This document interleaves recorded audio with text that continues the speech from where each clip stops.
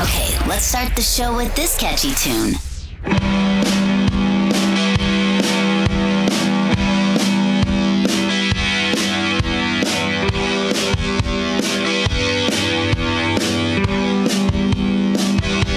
Kids see it all on the TV screen. You gotta show it some love, you gotta show it some green. The world's gone crazy and it's so obscene. You gotta know where to hide in the big machine. Say it sounds like TV on the radio, so push that sound. I wanna hear it in stereo. Do what you want, it's the will of the people. Nothing holds you back on that all-night radio. Ain't no love tonight. All right. Yeah. We're here. Got Man. some classic TV movies on. We're here. Welcome to the podcast. I'm Keith Pazel, and this is the show. I am Adam Crocious. Yeah. What do we got here? The movie channel. Absolutely. Movies with the exclamation point. That has to be some sort of copyright. Yeah. But here, welcome to the show. This is where, of course, we talk about our life and the world through what is on television. Exactly.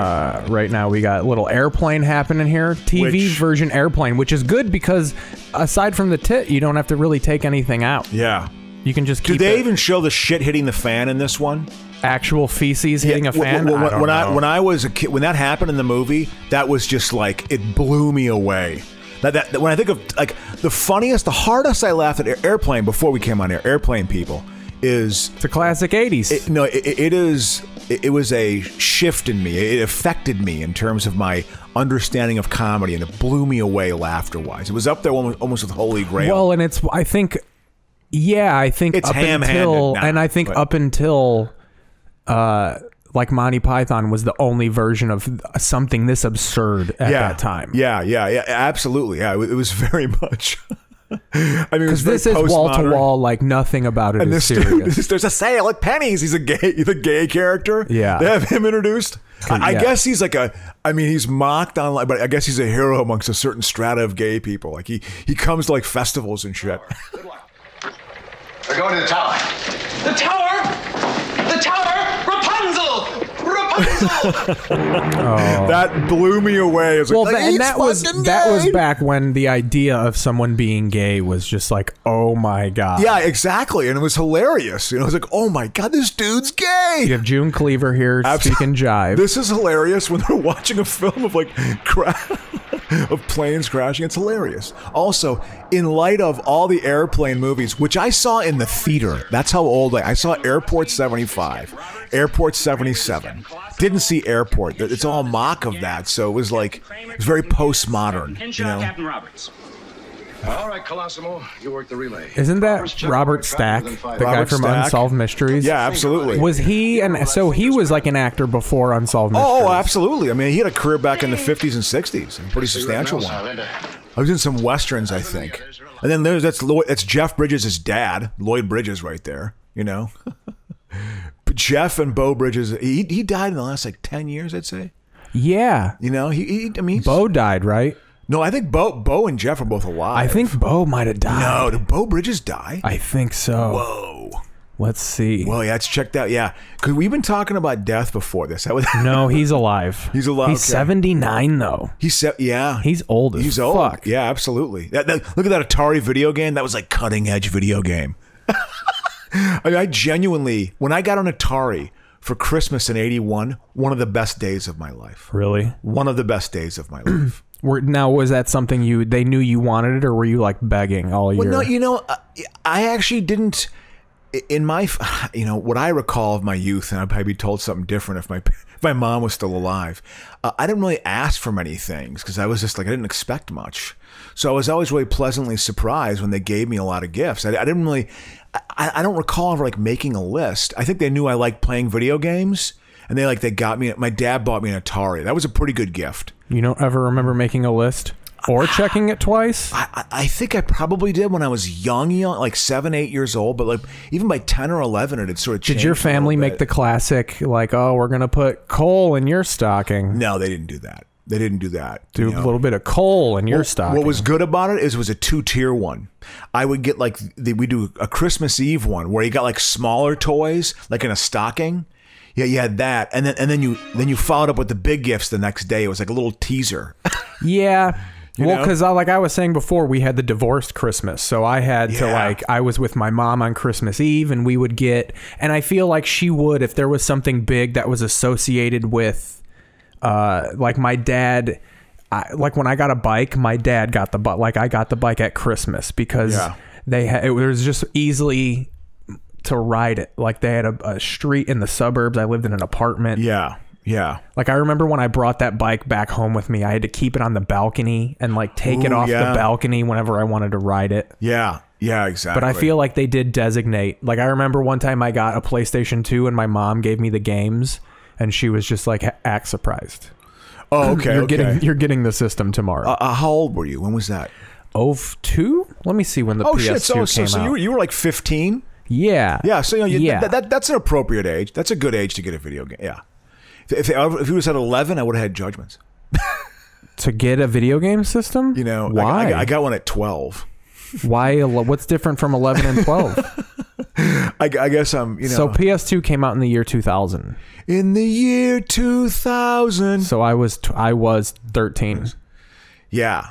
But I got a PlayStation 1. Like I remember in 1990 when I was 10, I got a PlayStation. Oh. Yeah. Okay. Like that was a big deal for me. Yeah, absolutely. Well, it's like the Atari of my time. Yeah, but we also had a Nintendo. Like I remember playing regular Nintendo. I played video games my whole life. Yeah. You see, I was the first generation to get exposed to video games. So you were like a grown up by almost like a teenager by the time they really popped off. The good ones? I was in my 20s, you know? I mean, so it was like, it wasn't so part you of my were like, life. This is ridiculous. Well, no, I didn't look down on it. I remember playing like when I played Vice City when it first, that's amazing. Vice City to me is the best game ever. It's an amazing game. And I remember being like, I like this, you know, it was great. fun, you know? It's so fucking good. And I was 33 or 34, but you know, and isn't Bill Clinton a big gamer? I think there's a lot of famous people who are gamers, you know? Let's look that up. I think Clinton is a gamer. I like playing Quake. I mean, the whole like drug thing, him like sniffing glue, getting high off glue was something people did. And that was a real like low high in the 70s, man. The greatest video game president, Bill Clinton. That's what it says. But I don't know I think that's just because Clinton's been in video games. Probably has, yeah. Bill Clinton has presidents have been appearing in video games since at least Bad Dudes. Reagan was in Dragon Ninja back in 1988. Wow. George Bush was in fucking like low grade computer games. What's this here? Putting in the president's voice, tossing that one in there. Everyone's heard this one, right? Okay. Clinton was in NBA Jam, I guess. I believe that. But I think he also he likes playing video games. He likes playing them. Play Tetris. You know, Tetris was my blows. game when I was 22. I hate it. I was that and Galaga were always my go-to games. I always liked Galaga's the one where the ship doesn't move, but things come at you, right? Yeah, exactly. And then you can get 2 ships, a double ship. That's a good classic old video game. I get those still overwhelm me when like it gets fast. When stuff's coming at you and gets very. Yeah, it was a very fast-paced game. For its time, it was like, whoa, this is a cutting-edge game. Battles. I was so into video games from like 80 I feel to like that's 83. That's when you know you're going to be a stressed out little kid. When you're just like, I can't handle Galaga, man. It's just too much coming at me. Oh, no, I love it to this day. I play Galaga to this day. To this day. And you know something? Across this great land of ours, Keith, I have many a high score. That's fun. Many a high score. That's a good brag. Breaking 100,000 was nothing. I'd get up into 200,000-300,000 sometimes. You know, I was a pretty good never player. knew what was good because I remember at the bowling alley they had games like that, and I was decent at them. But I never remembered like I would get into the 10,000s and being like, "Is this good? Is 10,000 good?" I never knew. Oh no, man! You got to compare it to the top 10. You put your initials in there. Here's some of the games I played in the early 80s. Okay, well, Pac-Man was the first. I remember Space Invaders, but I found it too dull. And Asteroids, never mastered Asteroids. Asteroids, very complex to me. Very complex to me. Well, asteroids, there's like math to it, right? It's analytical. Yeah, the pieces break up into small. Yeah. There's like 3 different size rocks that come at you in random patterns. It's linear graphics, like Battlezone, you know? There was Asteroids Deluxe, which was in The Thing. If you ever see the movie The Thing, I love The Thing. They have an Asteroids Deluxe machine. I didn't know The Thing has been made like 17 times. Oh, like it interesting. was made in the 50s. Let's even look. Well, the original, I think, was in the 50s. Because they're making it again. But they're naming it what the book is called, because the book is a series of short stories or something. Yeah, they're flying into Chicago here. They're flying into O'Hare. This is where they fly from LA to Chicago. Is it actually O'Hare? Is it like we're flying into Chicago? No. But they say we're flying, and then one of the funny scenes is that Chicago keeping disco alive, and the plane flies by and knocks the tower off. I remember like the white racist crowd was like, "Fuck yeah!" In the Fuck theater. yeah, man! You know that was in the preview. All those press guys going there. And then this spawned like so many bad knockoffs. Top Secret was a knockoff of this, you know, but a little more refined. But if you look at it, it's so dated.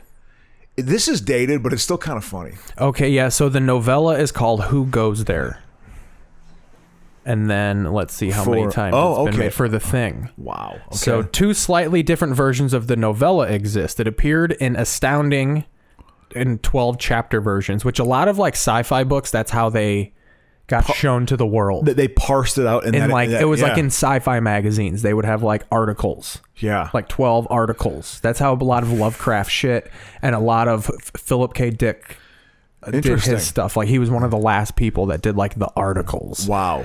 And then it's fucking over. That whole world is gone. Blogging and social media is so just plowed 1951, The Thing from Another World is a loose adaptation of the original story. James Arness is The Thing. Oh yeah. And Kenneth Tobey as an Air Force officer.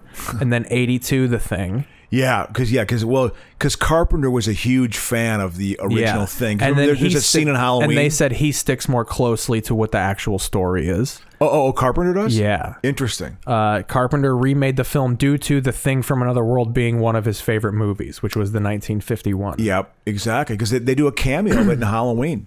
The 1951 adaptation is an Easter egg in Carpenter's Halloween. They're probably watching it on TV. Oh, exactly. One of the yeah, that's what I just said. Absolutely. Yeah. Yeah, absolutely. Carpenter was a fucking big director. Like he was in the late 70s, early 80s. He was sort of he was the like the powers of light were Steven Spielberg. The powers of dark were John Carpenter. You know. Yeah. In January 2020, Universal and Blumhouse announced a new film based on the new expanded version of the book called Frozen Hell. Because they redid it in the 09. I saw the 09 the 2011 or 11 one. Yeah. It was so bad. I saw it and I was like, this is not a good movie. Well, they probably do the thing where they try and make the thing more like they give it a body and stuff like that. It's the effects of it were like, I don't know. It just didn't work. You know, and they try to tie it into. It's a prequel to the 82 movie. So, like, remember when it's like a different team of people. That, it's the Norwegians. It's the Norwegians. You know, when they come in at the beginning. It's the Ching. If I didn't get D's in Norwegian in college, I would be able to ramble off a sentence right now. But I never learned anything because the language is impossible. We saw the Ting up there. So in 82, you know, because it starts off the movie with the Norwegians coming in at the beginning of the movie. Well, they go through that story of how they actually discovered the thing when they take it out of the ice. Remember in the 82 version, they see the video version of it, and there's a block that's been taken out, and that's where the thing was. You know, well, they actually go through that backstory, how that happens, which sounds kind of cool and kind of interesting. But the only thing that was satisfying about it was, remember the first thing that actually melts and starts attacking people in the 82 version when it's underneath that, and it takes a couple when it first kind of and it looks like one head that's spreading apart. Well, it's actually 2 people that get kind of merged into a thing, and they show that. It's actually kind of cool. I thought it was actually kind of a cool. Because I know in the short story it's not a good movie. Because I know in the short story the whole idea of the thing is until the end you don't even see it. Like the whole idea is the thing.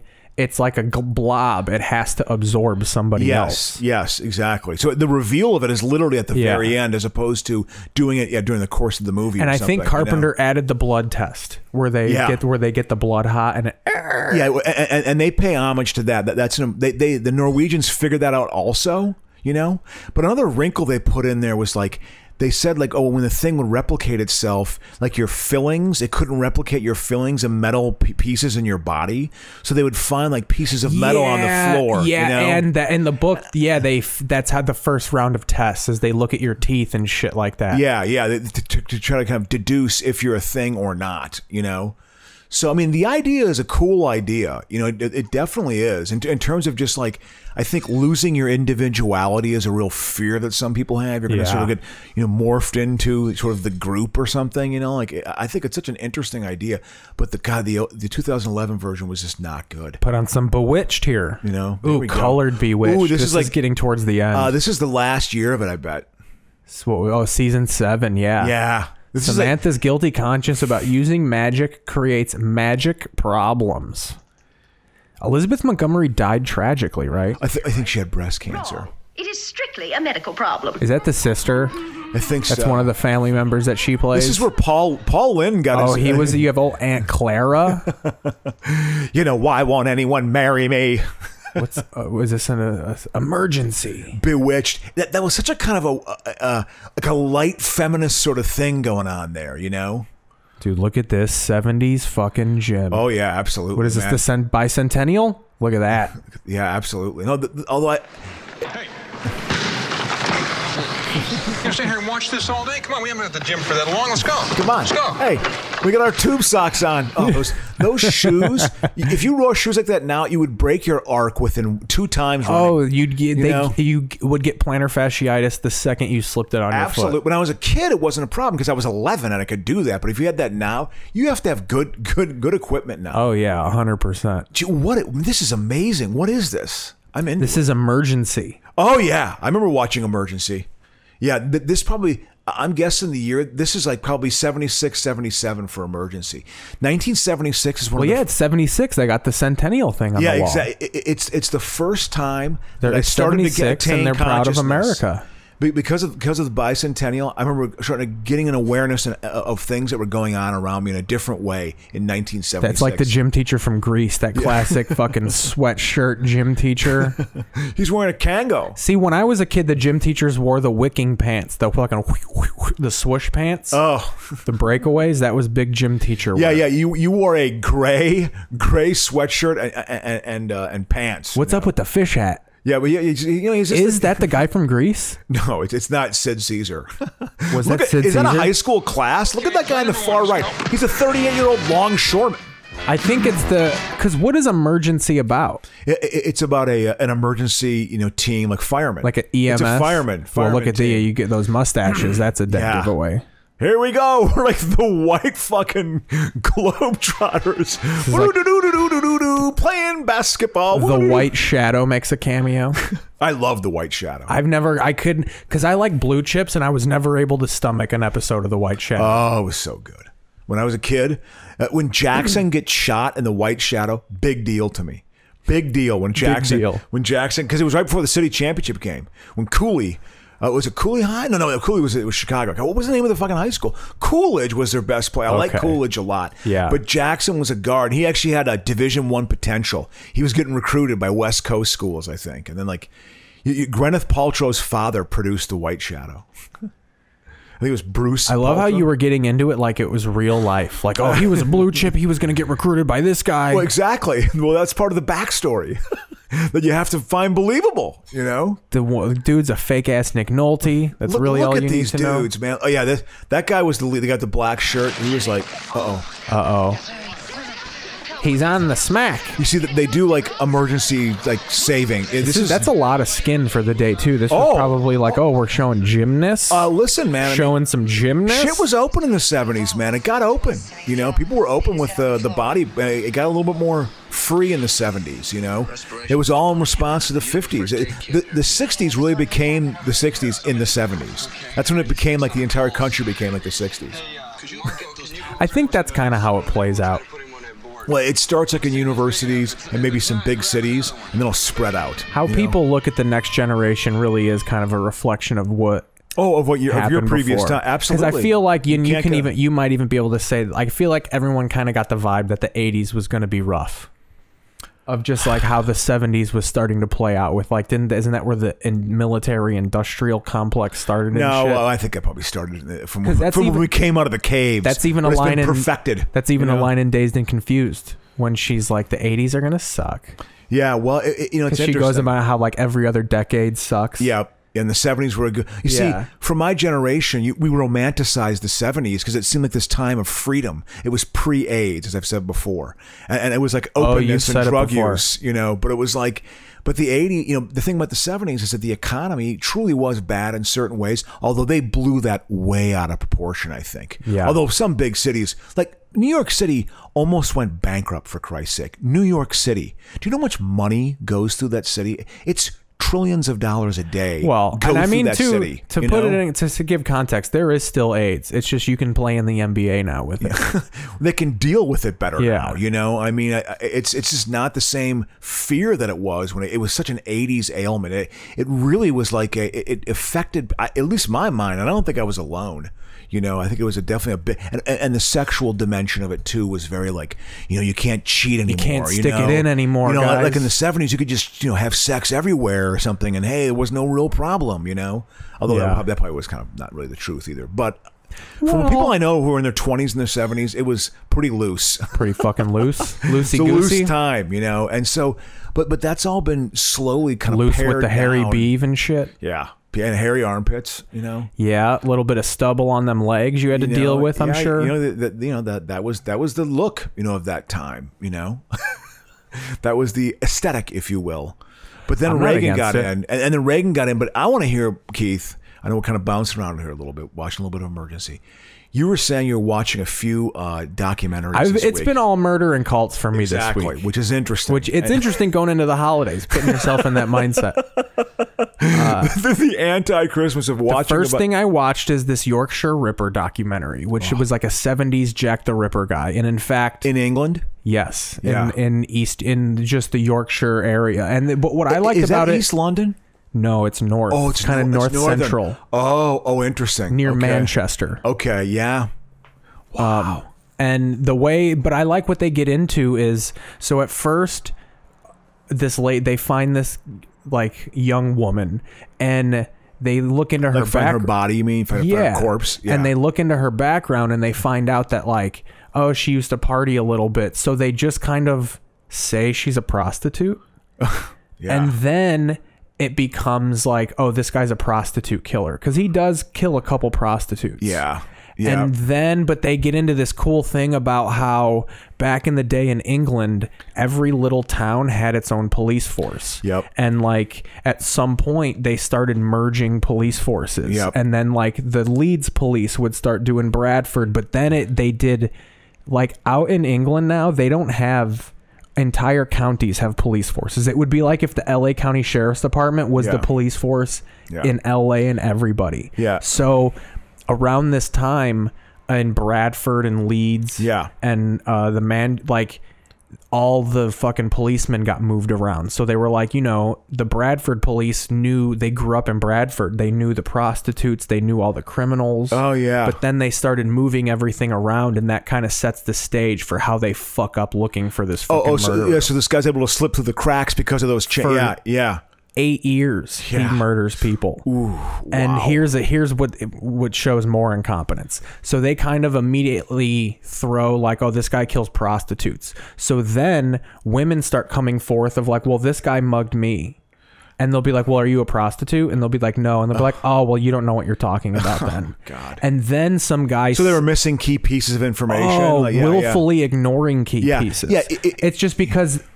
cops get a certain like, this is who we're looking for. Yeah. So then this killer, quote unquote, the killer starts writing letters to the cops saying but like being detailed enough about it to where they're like, oh, this is the killer. That whole weird vanity part of it. And then he bizarre. sends... Look at that lighting. Oh, yeah. I think John Holmes comes out here and starts having sex with someone. Oh, but I'm listening though. Yeah. And then he Yorkshire sends a tape of like his voice. So they get like the fucking dialect experts to be like, tell us where this, because England is not, it's kind of like the United States. You can pick out where someone's from. Absolutely. If I send out a murder tape being like, yeah, I killed these 2 whores. They're not going to say, oh, he's from Florida. Yeah. No, he's actually from 57th and Archer. So That's they figure out, they were like, well, this is a Geordie accent. He's from Sunderland or Newcastle, and they even pick out the neighborhood of where he's from. Yep. So once they figure this did out, Scotland Yard have to get involved? Scotland Yard, that's like the FBI of the Yard did not get involved. Okay.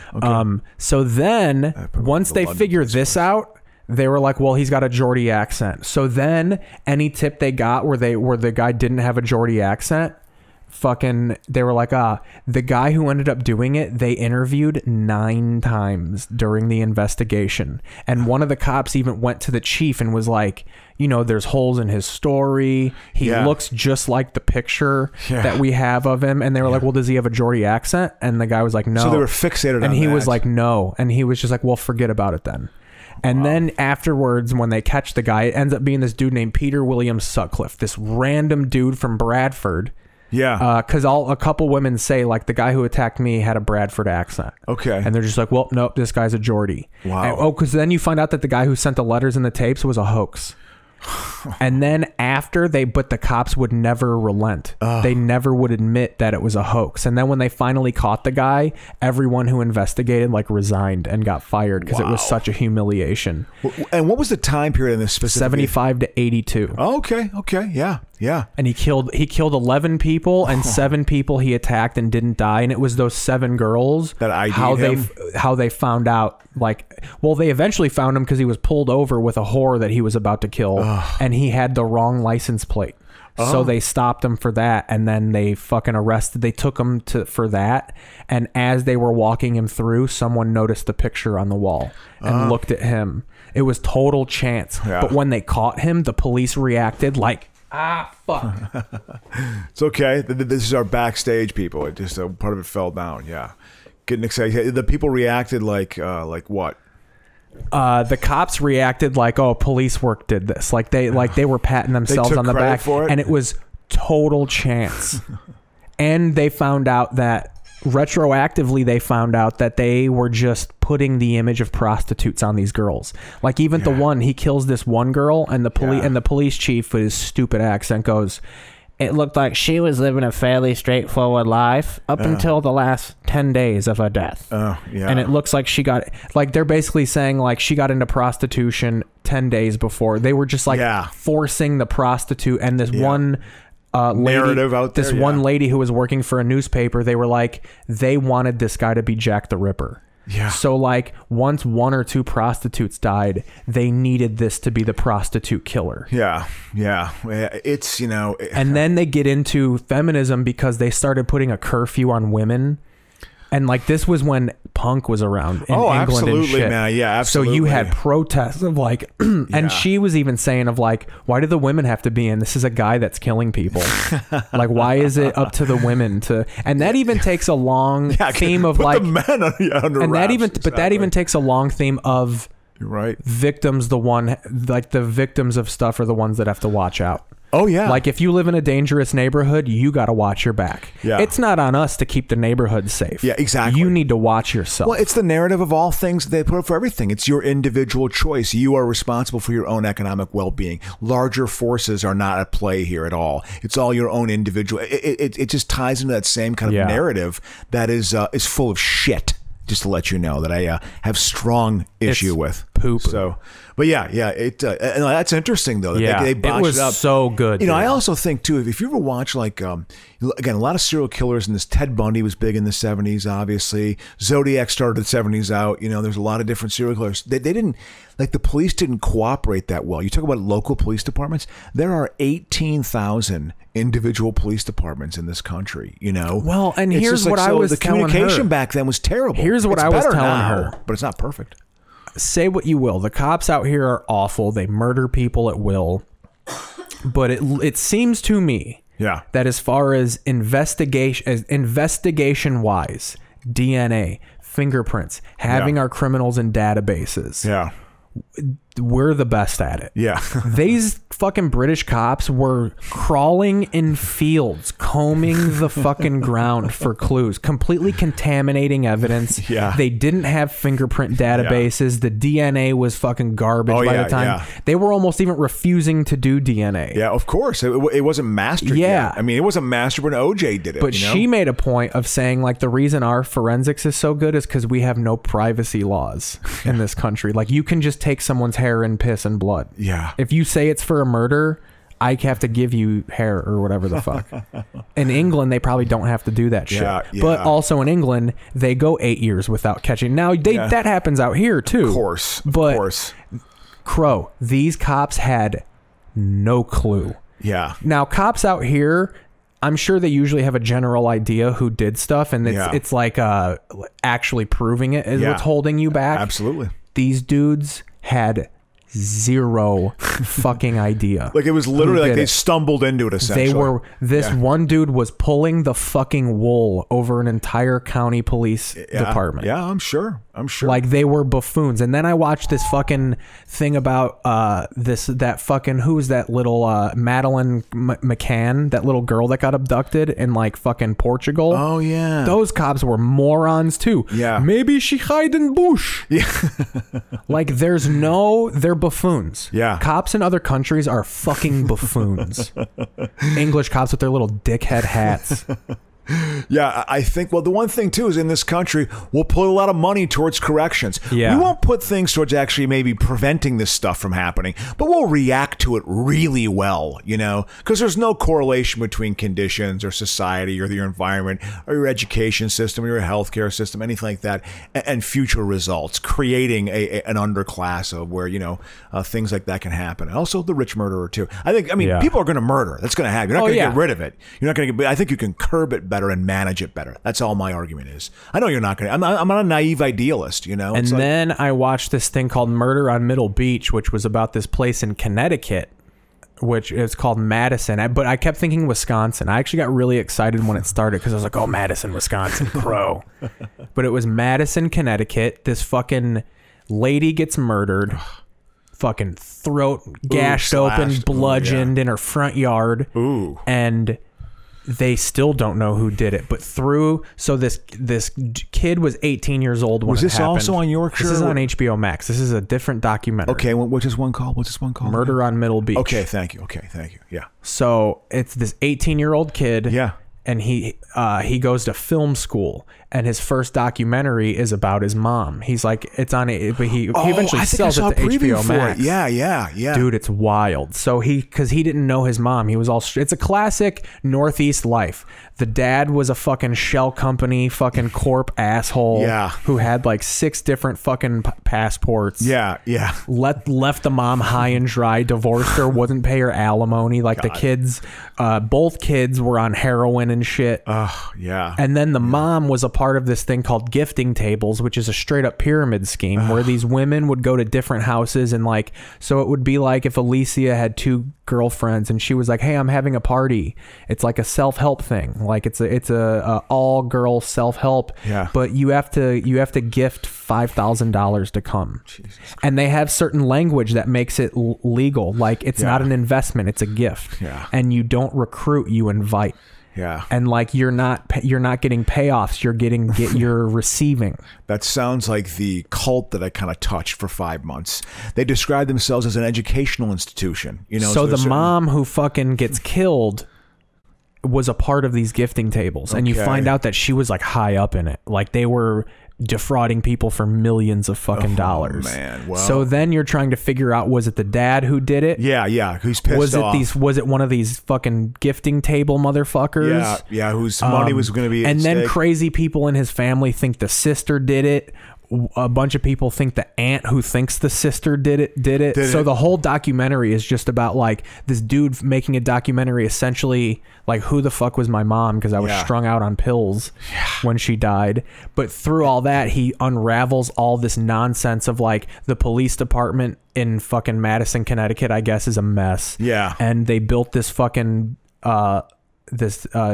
lab to go through all the fucking fingerprints and shit. Yeah. And they told the family, like, well, wait till we build this lab because it's going to be the best lab in Connecticut. And then it ends up being a garbage lab that loses its accreditation. They fuck up the fucking forensics of all the case, like of the mom's case. When did the mom get killed? What? 2010.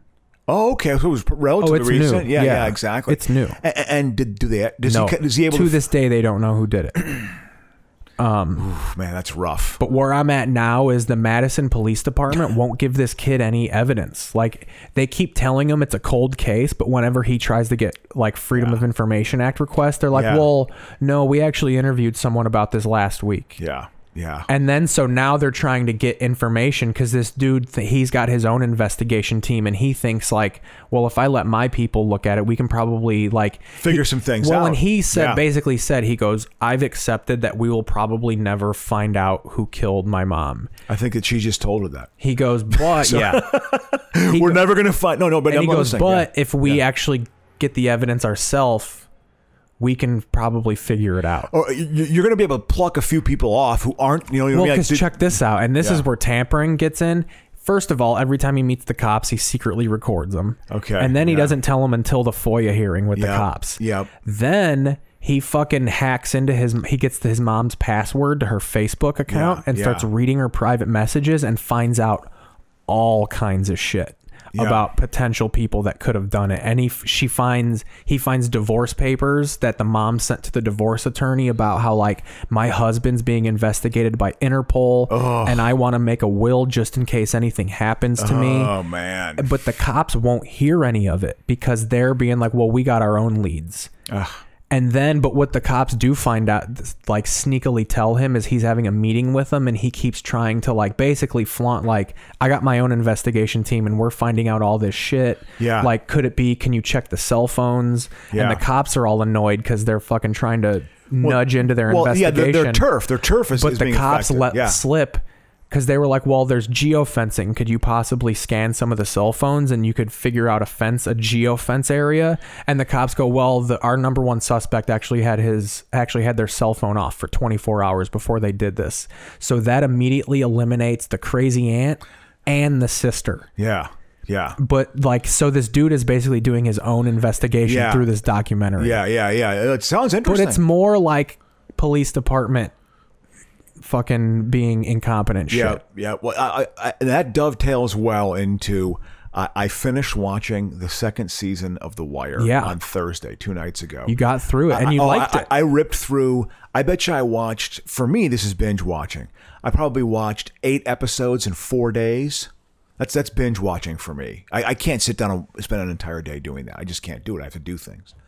But I liked it a lot, actually. I thought because again, it's the war on drugs, but then it shows like the longshoreman corrupt union angle of it, of how they get in like the wholesale, like the large amount of it. I mean, I can tell he goes into painstaking detail, and he shows the turf side of things coming up and how petty shit can happen between people that plays itself out, and weird. That Ziggy character is a total wild card. And what I like about the end of the first episode and the second episode is they're always about 1 or 2 steps away from really cracking the big case. Yeah. But they're always getting wrong-footed, and something comes up that they can't quite handle. So they have a bust, and it makes an impact, but it's not the big one that they're really trying to go after.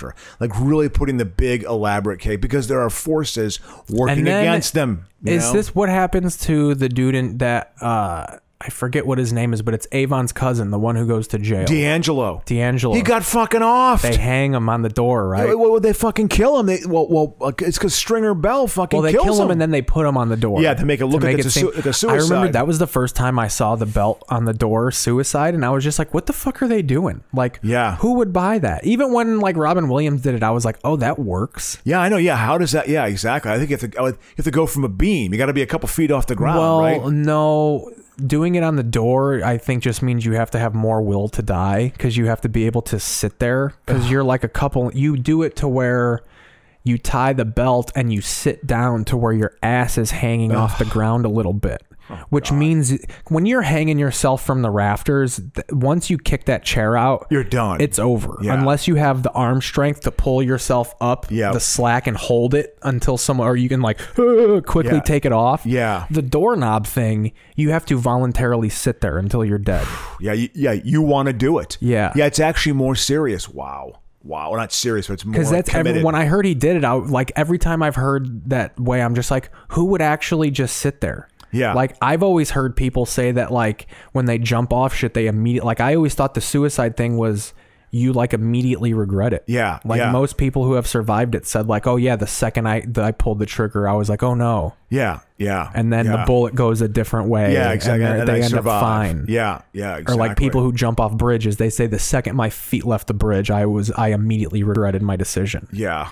So I always just thought like, that's why you fucking tie the brick to it, because the second you kick that chair out, you're going to regret your decision. Yeah, so you want your neck to snap immediately. Yeah, exactly. So but you're really committed to it when you're sitting down. You actually want it to happen. Yeah. No, it was that scene and I thought you'd need someone to like, is that enough? Is your body weight enough pressure to just not like, I figured you need someone there like holding you down. Yeah, it is. To me, I was like, Jesus, to off yourself the way. And then when that scene ends, the guy who kills him just melts into the prison like, hey, what's... He just immediately starts talking. Well, that's probably his job. Yeah, exactly. He's a hitman. He's the killing D'Angelo Barksdale guy. Well, it is...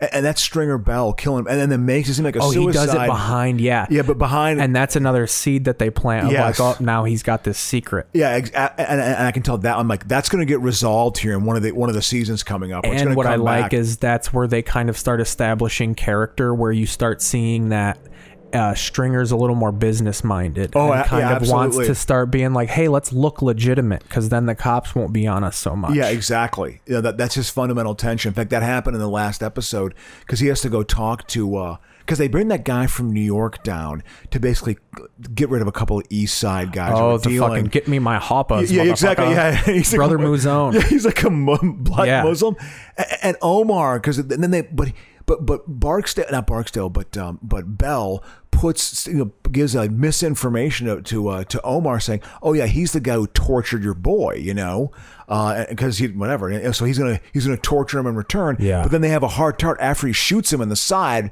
with the 9mm. But then they get rid of his. He clubs the bouncer guy, his protector, his bodyguard. Before they go in, because he's incorporated those two women from the hood, and they have like a little thieving group going on. It's fucking great. It's a great show. It is. The details. The season 3 is even better. Yeah. I almost feel like we should put on the first episode after we record this. Yeah, because I want to watch it. I mean, I was thinking about maybe watching. I want to watch either Hill Street Blues tonight on TV or watch that. Dude, I thought about Hill Street Blues because I was walking to get a weed pod. Yeah. And I went to Hill Street. Yeah, Hill absolutely. Street and Spring Street. Yep. And the second I got to it, I went, Hill Street Blues, we'll be right back.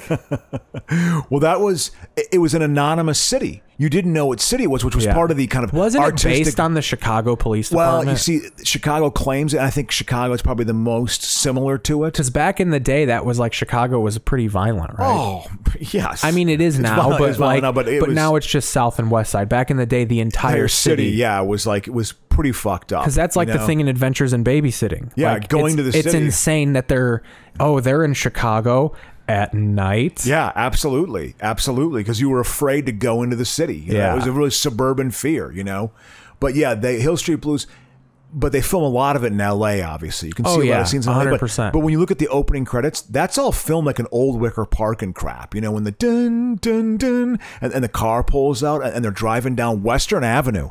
You can also see that famous building from Wicker Park at the intersection of Milwaukee. Got to put it back to emergency Damon. For this talk. You're gonna at the corner of North Milwaukee and Damon. That famous guy, that 15-story building. That's the little corner wedge building. Yeah, that's an old building from back in the day. You can see that in the background, but it's off of Western Avenue, so it's kind of a Flatiron building. Everyone thinks they have the first Flatiron building. Yeah, The real original Flatiron building is in New York City. Yeah, because everyone tries to inch their way into New York not being the first for everything, but like, guys, it's the first city. Yeah. They did everything first. Yeah. Every city copied New York. Yeah, no doubt about it, man. Well, it's interesting how this city, you know, when I drive around here, you see the post-World War II boom all over this city. It's such a post-World War II. It's 50s and 60s. And you could tell and they into the 70s. And they wanted to be all Miami with their fucking pink and yellow houses and shit. Yeah. It definitely was. The desert thing was, the theme of that. The terracotta fucking style housing and shit. Yeah, it's got more of a Mediterranean kind of climate, like a Greek island, But we need some fucking rain. We need some rain bad. So yeah, but Hill Street, but again, back to The Wire. It is, and you're talking about death and the cops botching it up. Well, the thing where Ziggy shoots the Greek dude because he's basically just sick of being humiliated. That's all, and he regrets it immediately and starts weeping and shit. And then one of my favorite offhanded side story things is when the freight falls on that guy's leg and crushes his leg, and they call him New Charles. Yeah. Well, yeah, because part of his nickname was like a part of his leg or something like that. Yeah. So then he was like, "Oh, you're New Charles now." Yeah. Oh man. Because he was like Big Charles or something like that, and now since he's got the one leg. Well, that's how they make. Dude, when they show that leg, when they lift up that crate, it's just crushed. Well, it's basically like. It's almost like his leg popped. Yeah. Like the blow where they were just like, we might as well just amputate this right now. Yep. And that's also the reveal when that's, I kept saying Stopka. It's not Stopka, but it's a Kropka. Whatever. It's the Polish Stavros guy. It's the Polish guy who's the head of the union. Yeah, the one that they have to meet at the fucking and they fucking truck stop every time. Slit his fucking throat, which I knew it. I was like, he's gonna get fucking killed. There's too much coming down. Sabatka ends up getting it at the end. Yes, right? exactly. At the end, and that's one of my favorite confrontations of when Sabatka's dad finds out how deep he's in it. And Frankie's like, you don't understand. Like, you worked when the fucking docks were thriving. Yeah. And then he was like, don't you want more than this? And he was like, everything I got honest. Yeah. Yeah. I like the whole dichotomy of that old school, like, who cares if we have a small house? Yeah. And like, we had 9 kids in this small house. Yeah. Like, I worked hard for this. Yeah. And you're trying to take all these mob shortcuts just to make, what, 50 grand? Well, the thing about what I found, but they make him a compelling character because he gives a shitload of money to that guy who loses his foot, because he's very much doing or loses his leg.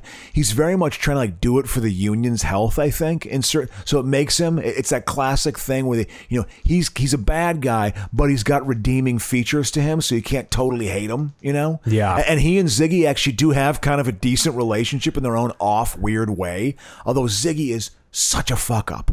But I mean, that's such his a thing. fuck up. That's his thing. He's got a huge fucking dick, though. Well, exactly. Yeah, it's like early dick the pic character stuff. and the actor. Oh shit! I even think in Generation Kill he shows his cock because he's a soldier in Generation Kill. Hey, this is part of my angle. I show my fucking when they 12-inch he gets his schlong. duck, he gets the duck. And it dies of alcohol. Yeah, because that's he's drinking. So sad. Well, it's also like you're such a fuck up. You spend your money on that. You spend your $2,000 on that Italian leather jacket. I mean, he's the classic type of person. My sensibilities, it really pisses me off. Got O.J. really Simpson refereeing the game here, a star cameo. It might be Mike Warren, The actually. Hill Juice. Street Blues. A young Keith David.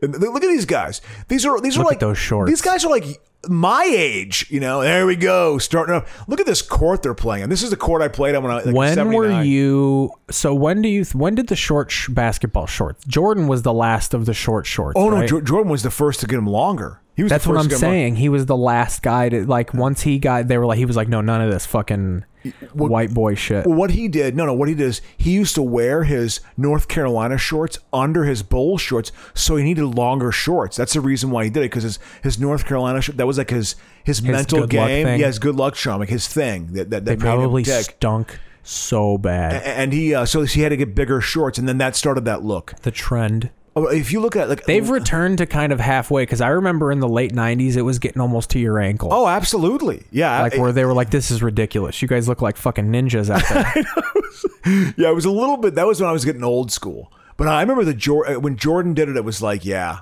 I mean, that looked It's pretty, so cool. That was a cool fashion statement. Because if you Yeah. look at like the late 80s, wearing like those ones with like those tight bike shorts, that was a look. Like, and Do the Right Thing, a lot of the guys, like Martin Lawrence's character does this. He's got the tight bike shorts on, but then he has the Jordan shorts over it. I saw a black guy out here with a shirt with a Boycott Sal shirt. Oh, yeah. Yeah. They make that. It's merch now. Yeah, absolutely. You know, I've wanted to make my own merch, my own T-shirt. Go for it. I wanted to, but I want to have the phrase. You either is, got to do that or an OnlyFans. You got to start showing your feet on the internet. again, Hollywood again, where the weather is warm and the people are not. Would that be a good one? Oh yeah. Yeah, would 100%. that be too large to read?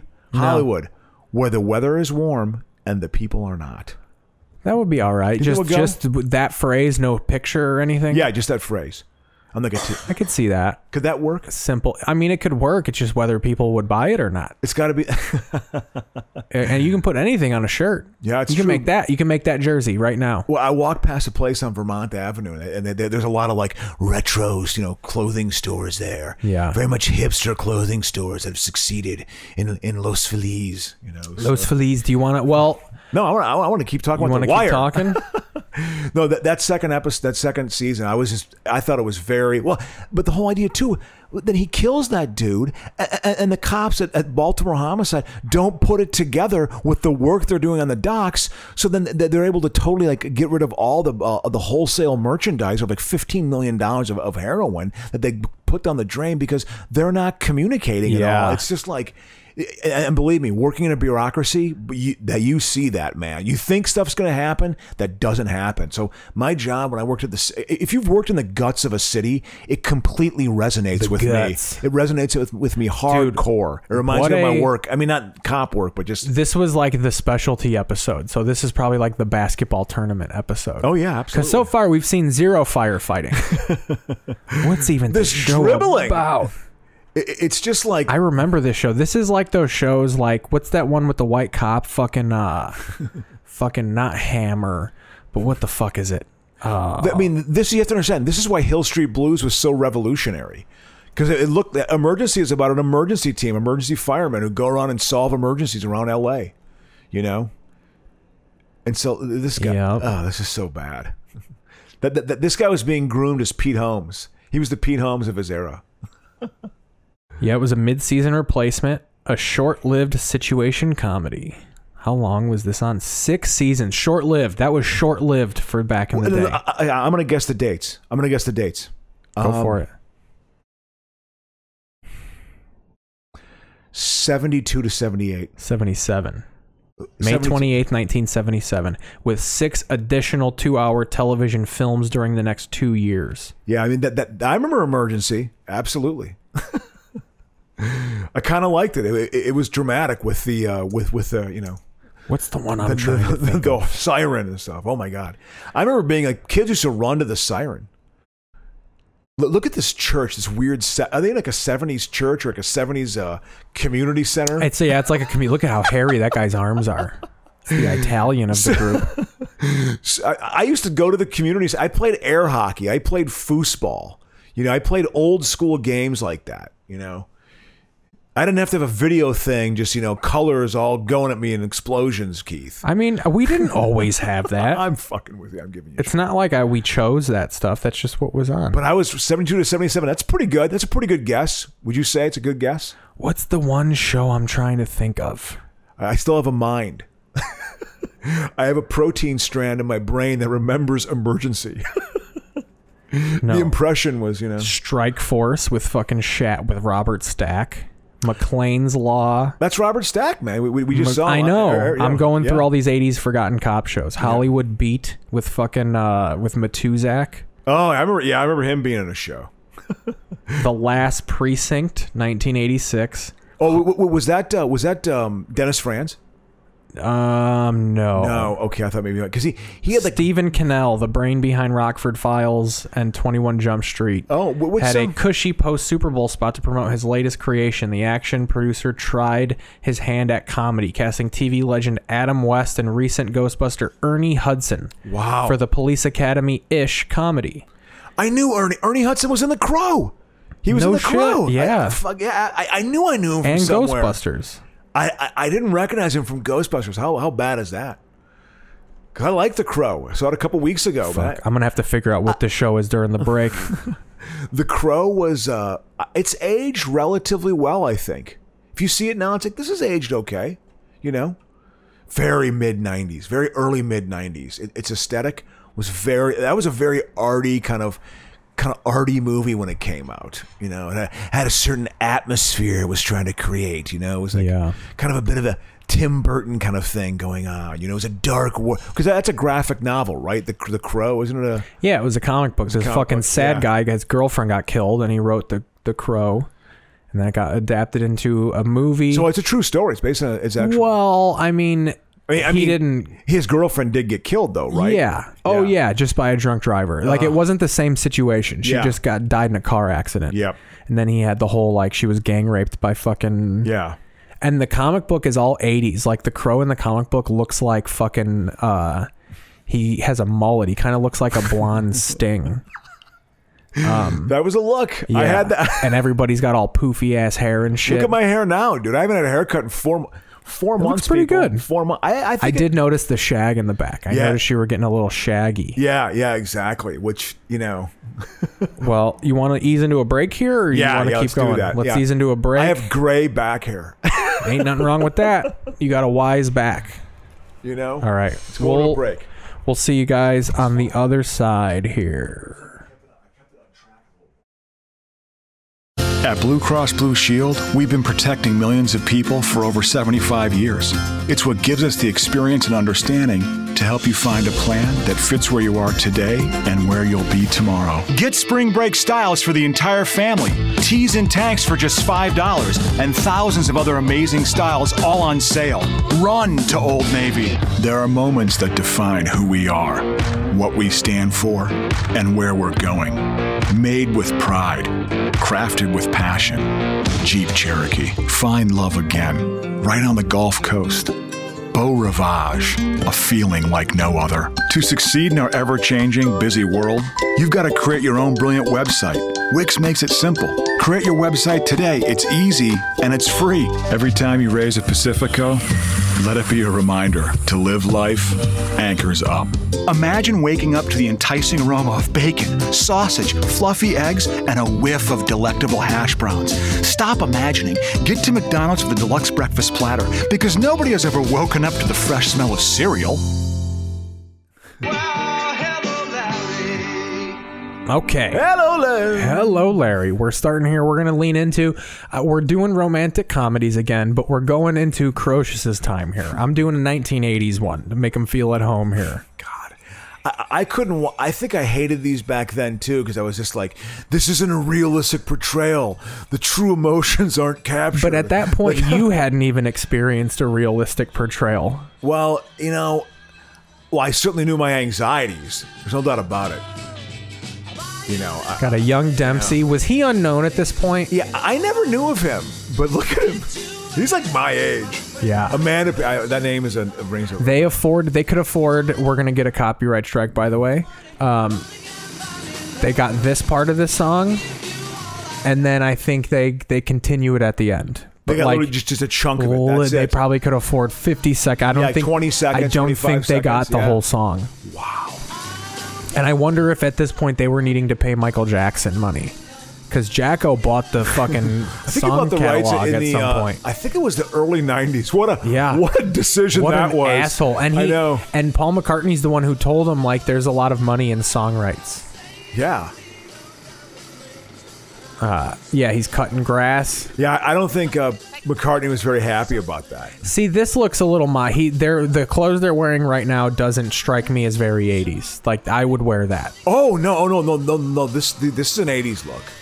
Absolutely. Like, she has the 80s look, and her friends. They're the ones with the primed hair. That hat and the glasses and his hair, but, like, as far as that shirt and jeans, like, that's not... They might be a little bell-bottomed. Those high-waisted fucking... I would have been like... I gotta admit it, these women would have turned me on. She's wearing a T-Mobile shirt? If I was 18, you'd be all over it. These three, I would have noticed them. I would have noticed them, absolutely. I would have been like, this is How would you dumb. have tried to approach girls like that? Let's do it right now. It just didn't happen. You wouldn't even have been like, I'm going to try it. Not at all. I try to do it through humor, but then they don't take you seriously. So because they don't like that, because they want or you they to, like it and they're just like, oh, Adam's the funny friend. Yeah. He's not. Doesn't perk their nipples up. Exactly. There's not enough bad boy in that. They need to have an edge. They want that edge that they can sense. It's more attractive to them, you know? That's one thing that detaches me from romantic comedies is the mom who's like, why can't you be more mature? Like, just spelling it out. Our parents were very much like, you guys are kids. You don't know what the fuck you're doing. Like, you need to back the fuck off. You're not adults. I don't care if you're 18 and the law says it. You don't know shit about shit. You mean the parents are that? You mean your parents are that way? Yeah. Like how she was loose of like, you're a senior. You're an adult now. You need to fucking get, like, my parents were not like that. Like, they were very much like, you do not know what's best for you. Like, I don't give a fuck if you're legally allowed to do shit. I like that. That's the style of parenting that I think is the appropriate style of parenting. I agree with that tactic more so. Now, they would let us do stuff. I mean, I still did drugs with my dad regularly. But, that's probably not good. But it was more... those are warped boundaries. I had to sneak around it more. Well, yeah. My dad was a friend. He was a friendly man. I tried hard to have a father, but still... Yeah. You're more Gen X than me, my friend. I would, dude. I mean, I would have looked at her ass my freshman and been like, my freshman focus teacher. Yeah, but that's the high-waisted pant. That has nothing to do with the ass. Oh, no. Because the high-waisted pant makes the waist, it makes you think the waist is higher. So when you see the bubbly like part of her butt, it makes it, I don't know, to me it makes the ass more juicy. Yeah. I mean, this look. The high-waisted jeans. Yeah. You don't like the high-waisted jeans? No. Neither do I. That's too Thank 80s. you. There's girls that do that now. Thank you. That's coming back. I appreciate coming back. In my neighborhood, it's just like, why are you wearing your... It's not some ironic goof. This is the most unflattering look. Crow, it's Ed Grimley-like. Some people got to pack that belly in those jeans. God, Crow. it's just... I don't... That bothers me. And I, you know something, I respect a lot of the younger generation. There's a certain awareness they have that they're pretty hip in certain ways. I respect that I don't respect. I will say the one thing that where I will agree with you, because sometimes I think you sometimes go overboard with how like you guys love the 80s. With pants, I will give that to you. Of like bell bottoms and the high-waisted pants and even those like very short type of things. That's all coming back. Yeah. But as far as these loud ass colors and shit, even now, like some people do wear that, but even people are like, what the fuck are you doing? Yeah, exactly. Good. Like it's not fully back. And music is definitely, we're back in the 80s. Where like everything, even the rock and roll is... It's all fucking electronic and... God, it just... Looking back on this time and thinking that was interesting or thinking it was... And getting, I don't know, like how that is the creative muse. I did the same thing. That would never be allowed to happen. 70s. How he's staring at the fucking. Oh yeah, because he's just longing. leering at them right now. Yeah, absolutely. They would be like, "What the fuck are you doing?" Yeah, no, Malachi coming over here. I think it is. It is. Here we go. From This Children of the Corn. motherfucker's friends with Malachi. Oh, they filmed this in Arizona. Absolutely. Yeah. Man. This is in Tucson. This is a cheap shoot. Dude, they use the fucking Wisconsin Badgers football logo for their high school. Oh, they do? They're the Badgers. Yeah, this is like teen. 5 years? I bet she doesn't even know your name. Dude, we're going to kill all the adults in this town soon anyway, man. We're going to tune them up. No. Look at the badger on his shirt. Let's see if they see it. No, it's the Wildcats. It's Arizona. She's even out of there. What's the movie where they use the Badgers? I think in Back to the Future they use the Wisconsin Badger. I don't know. See if I can look that up. I don't remember. But yeah, this is also still part of like the shitty teen movie, the teen sex Look at that movie. hair. You know? Those huge ass football pads and like the see-through football jersey. Absolutely. That Lucas shit. Yeah, absolutely. Do you remember Lucas? I was going to go on my second Lucas date is good. ever. My second date ever was with Stacey Negelstedt. We saw The Money Pit. It was a totally unsatisfying date. You know? Oh, man. Crazy. Let's see. Bucky Badger. Look he's like the dude with the hot bod. Showing a little skin, man. There you go. Prom, party, We're supposed to have memories. This is Dempsey, man. Holy Yeah. shit. Look at him with his little art hair, his little art thing. Is Cap? See, aside from the cap, I'm all for what he's wearing right now. The jeans are a little acid washy. Yeah. If I'm being honest. Yep. They're carrying a lot of books. Yep, absolutely. It has to be in a clique. No. Also, that idea of like the cliques. Oh, yeah. Those weren't around when I went to high school. It wasn't as defined. Well, yeah, people kind of just had different, you know, some metalheads were accepted amongst everyone, but there were definitely more preppy people, and there were the auto shop people, which also probably included your metal nerds. Yeah. And your there was some crossover. Yeah. And then there was like the athletic people. Yeah. And the hot girls and the fucking, but like everyone kind of, they didn't cordon off, and you couldn't, if you sat down, they do that thing where you sit at their table and they're like, hey, what are you doing, dude? This Like, is like that is so fictional and not real. Exactly, because it wasn't that way back then either. And I even get annoyed now. Like, there's movies where they try and do like a group of friends where there's one Asian and there's one black person and there's one gay person and there's one androgynous they're checking person. the box. And then, where here's how it is. There's the Asian group, there's the white group, there's the gays, there's all, but then they all interact with each other. Yeah. At certain points, there's if you go to school with 6 other gay people, you're probably going to be really tight with them. Yeah. But you're not going to, okay, we have to split off and be one of several cliques now. We have to diversify the school. Well, these are ham-handed scripts. These are ham-handed scripts. The gay person draft of like, no, the jocks get the gay. Look at this cat. Oh, yeah. Who?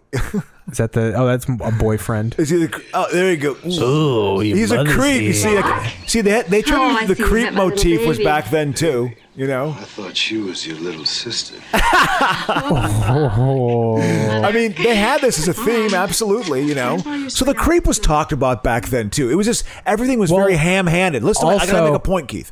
Everything was ham-handed, so you had to have your definite groups because they had to parse out the story that way because they didn't trust the audience to be able to put it together. You know what I mean? It had to be, you know what I'm saying? It had to be very Here's definite. where things have changed, though, is yes, for the better. The idea of like the creepy guy is no longer like back then. Even like the fucking Revenge of the Nerds scene where the nerd fucking rapes that chick in the fucking ball pit, where they blindfold her and she thinks another guy is having sex with her, but it's the nerd. Like in the 80s, you were supposed to cheer for that. Oh yeah. Oh, the nerd's getting laid, but now everyone is just like, no, he's raping her. Like that is RAPE rape.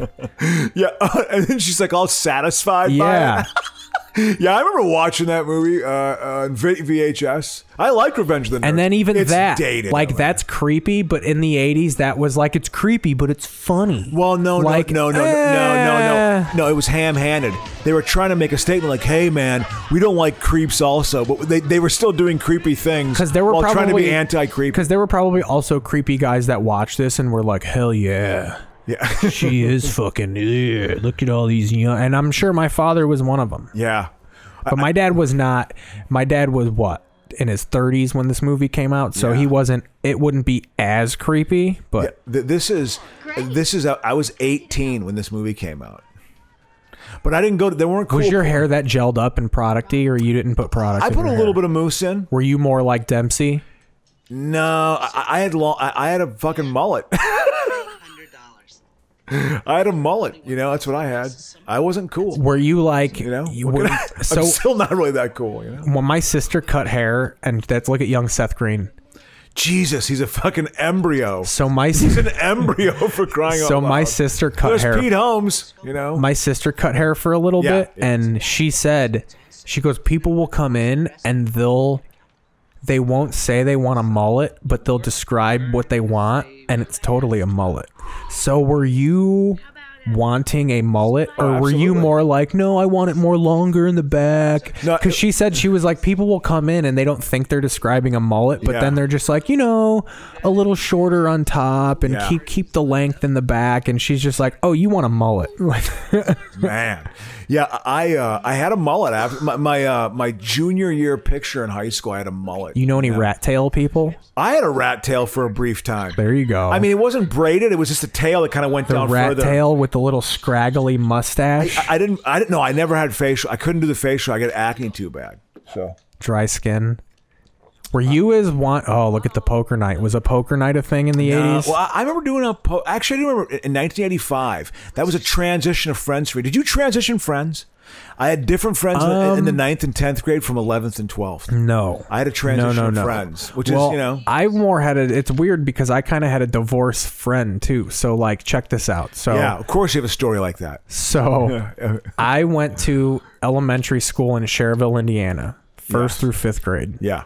And I had my own little friend circle there. I actually was a bully in elementary school because the popular kids were bullies and I wanted to be friends with them. They had this thing called the mafia, the mob, where to be a part of the mob, Crow, you had to get pinched for 3 straight minutes, like hard, only your fingernail, like to where they're almost ripping skin off. Like, that's such old school fucking like Chicago. You gotta toughen up. Looking back on it, the mob lacked diversity. It was a lot of young white kids. Of course. It was white toughs. We lacked diversity. Yeah. And we just would bully kids. I've told you the story of the kid that wouldn't come to school because we would call him gay and shit. And like this video would. Oh, man. Yeah.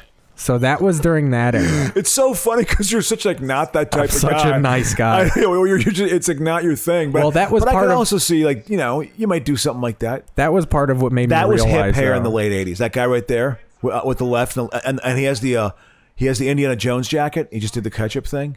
That was hip hair. Oh she my got that God. line. Well, she stole the jacket from her dad. Well, it's her dad's. It's her mom's jacket. She stole it from her mom, who's banging that smarmy guy. Oh yeah. So this leads into the story because this is why old boy has to buy her the jacket because she goes to replace the jacket and it's like fucking it's exactly $1,000 and he has $1,000 for Patrick Dempsey. Yeah, because he wants to buy a telescope, but instead he buys her the jacket and says, "Pretend to date me and I'll buy you this jacket," and that's the plot to the movie. She makes him popular. God. Can't Buy Me Love. Yeah. This is what bums me out when I see this, because when I think of being a kid, stick your penis in this hole. No, if you have a lot of fun. The mall was the culture. Like, youth culture was in a mall. That was still that 90s. Is over. No, when I was a kid, the mall was very much a thing. But it's over now. Oh, well, because it's an unsustainable thing. Isn't that crazy? And that part of like youth culture is almost gone. Logical though. Like with the way commerce is, it's almost a waste of fucking building space. Yeah. People need goddamn apartments. You don't need these malls. Yeah. Build some goddamn houses. Well, I mean, those buildings, I can tell you from my experience in construction, if I want to get serious here, to convert a mall into housing is it was not designed. It's doable. It was just not designed. It's often they're on big lots of land that are not economically feasible. You have to build something very large, like 1,400 units, like something huge. So then, Crow, 5th grade, my apartment burned down. Nothing of our shit so burned, friend divorce, smoke. Yeah. We had to move. Smoke damage, yep. We moved back to Sauk Village. And that is when I became super best friends with my current best friend, Wesley. Okay. Now, I'd always known him because he was associated with my mom. My mom had this best friend. Yeah. And I knew them through all of them. Yeah. So occasionally I would you'd run into the Bauer boys. Yeah. But in 6th grade, I started going to school with them. And at first, I started hanging out with Troy Bauer, the middle one, and then through Troy, I became super close with Wesley. Yeah, okay.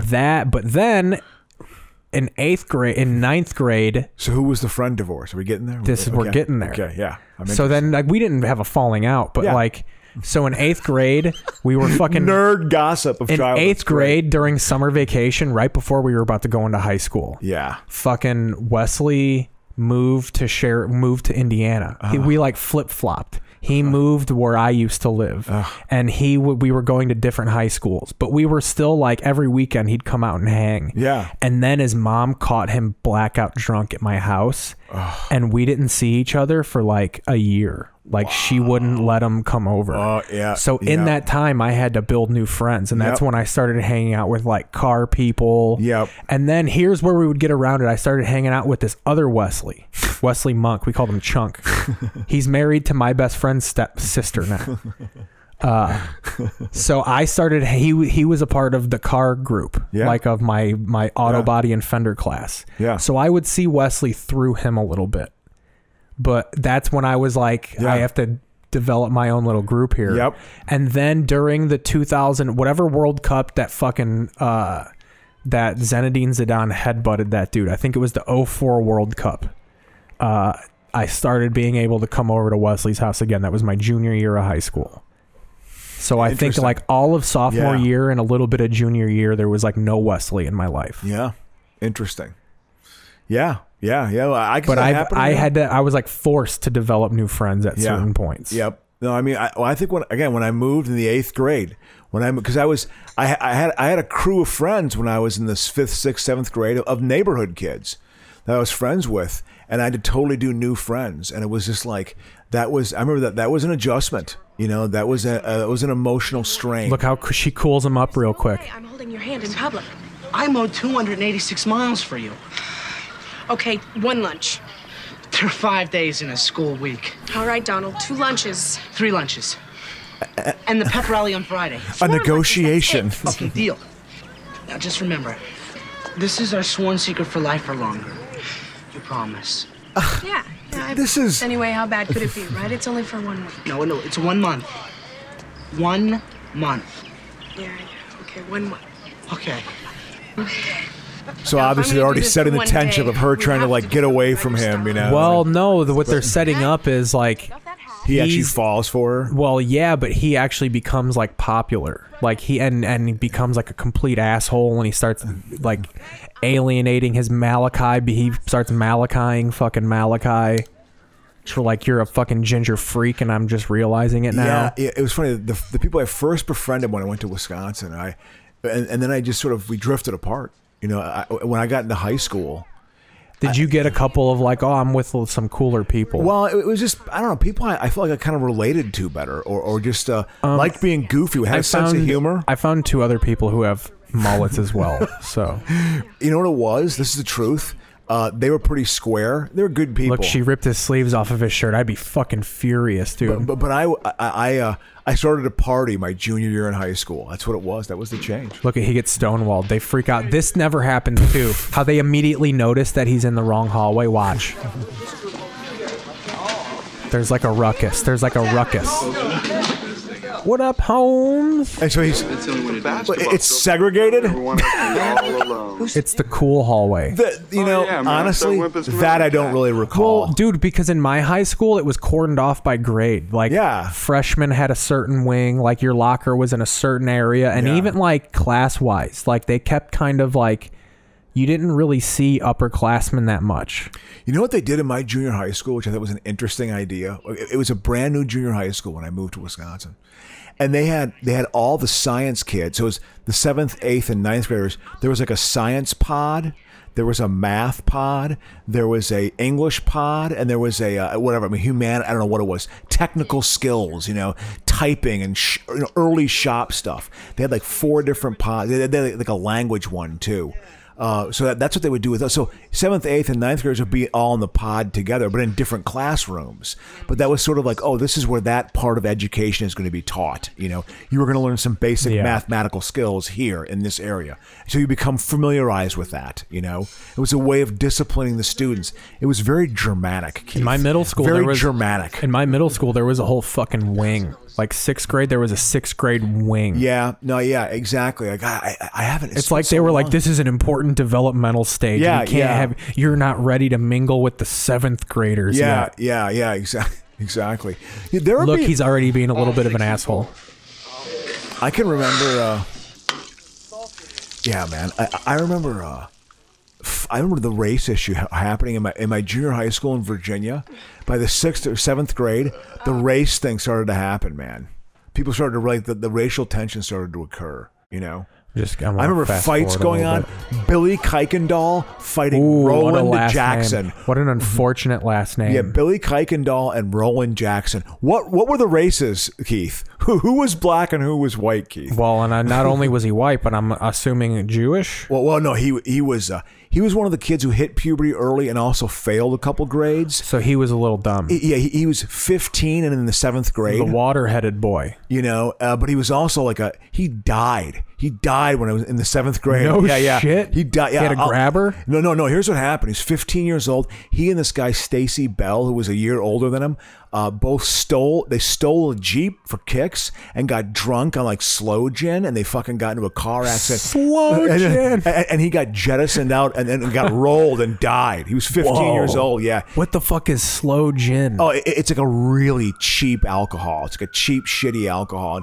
And he was 15 years old. And he got loaded with this guy, and they got into a car accident. And he got jettisoned out of the Jeep. They didn't have a roof. It was just boom, and went out and died. Right now they're taking him to the fucking hospital. And that was now. That was the first kid. Who was the first kid in Did someone die in your high school? Tony Arias. Yeah. My best friend, one of my good buddies, Chris Arias. His brother died of heroin. Ooh. I was in middle school and he was in high school. He was my sister's age. He was like my sister's friend. Ooh. And I remember Wesley, my best friend, his older brother called me on the phone and told me, and that was just I wasn't close enough to him to cry. I felt more bad for Chris. Yeah. Which he kind of denied it for a while. I remember he used to get mad when we used to want him to be sad about it, and he would just be like, no. Yeah. He would almost balk when you'd be like, oh, sorry about your brother. He would just be like, oh no, it's fine. Yeah. Yeah. But Tony was it was shocking, but you saw it coming. He was he did acid all the time when we were younger, and he knew how to he knew weird shit. If you scrape the fucking peel of an orange and cook it in the oven, you could trip. Oh my God. Man, you are getting your jailhouse high on and that, he would man. spray pieces of paper with Raid and fucking take it. Oh my God. And drink cough syrup and just was a drug kid. Ooh, he must. God, what was his family life like? And I guess he fucking came home and just he was roommates with one of our other friends, and I guess he just came home, was I'm going in my room to listen to some music, and did heroin and died. Oh, yeah, just in his bedroom. Yep. Yeah. I mean, and that was the first non-old person I ever knew that died. Yeah. Yep. And I knew a kid in elementary school that had to leave school because his parents were abusing him. He had to go to a foster care. Wow. Yeah. No, I'm trying to think that was the first exposure I had to it was in junior high school with Billy Kuykendall. But then it happened in high school too. There was a guy I was friends with. I wasn't a good friend of his, but he was a good guy, Tom. So this is his first. He offered to buy him pizza, and they just fucking took it, and they're gonna bail. He thought they were gonna be friends. But this is his intro of getting in with the fucking cool kids. Yeah, man. We're gonna buy some za, dude. Whatever happened to her? Is she something? Who knows? Let's see. God, because Dempsey's a freaking star. He's a flat out star. Hey, honey, how's that new microscope? Look at Seth playing. They're playing fucking Battleship. Yeah, that game prevailed even through the 90s. I like got Battleship. Battleship was fun. They had a good commercial. I remember playing it when I was older.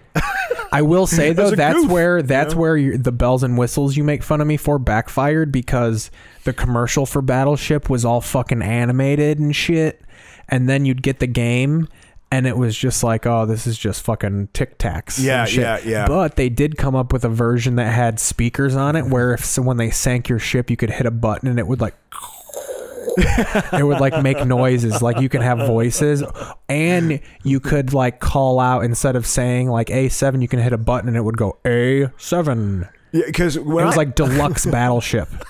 The version I had was you just had to say hit or miss. I had that version. Yeah, I mean, my family couldn't afford. We weren't a deluxe Battleship family. And I remember the big breakthrough was when they had the red light. You actually drop a bomb and it would make an exploding sound. That was a technological breakthrough. Oh my God, I got to get that version of that crude technology.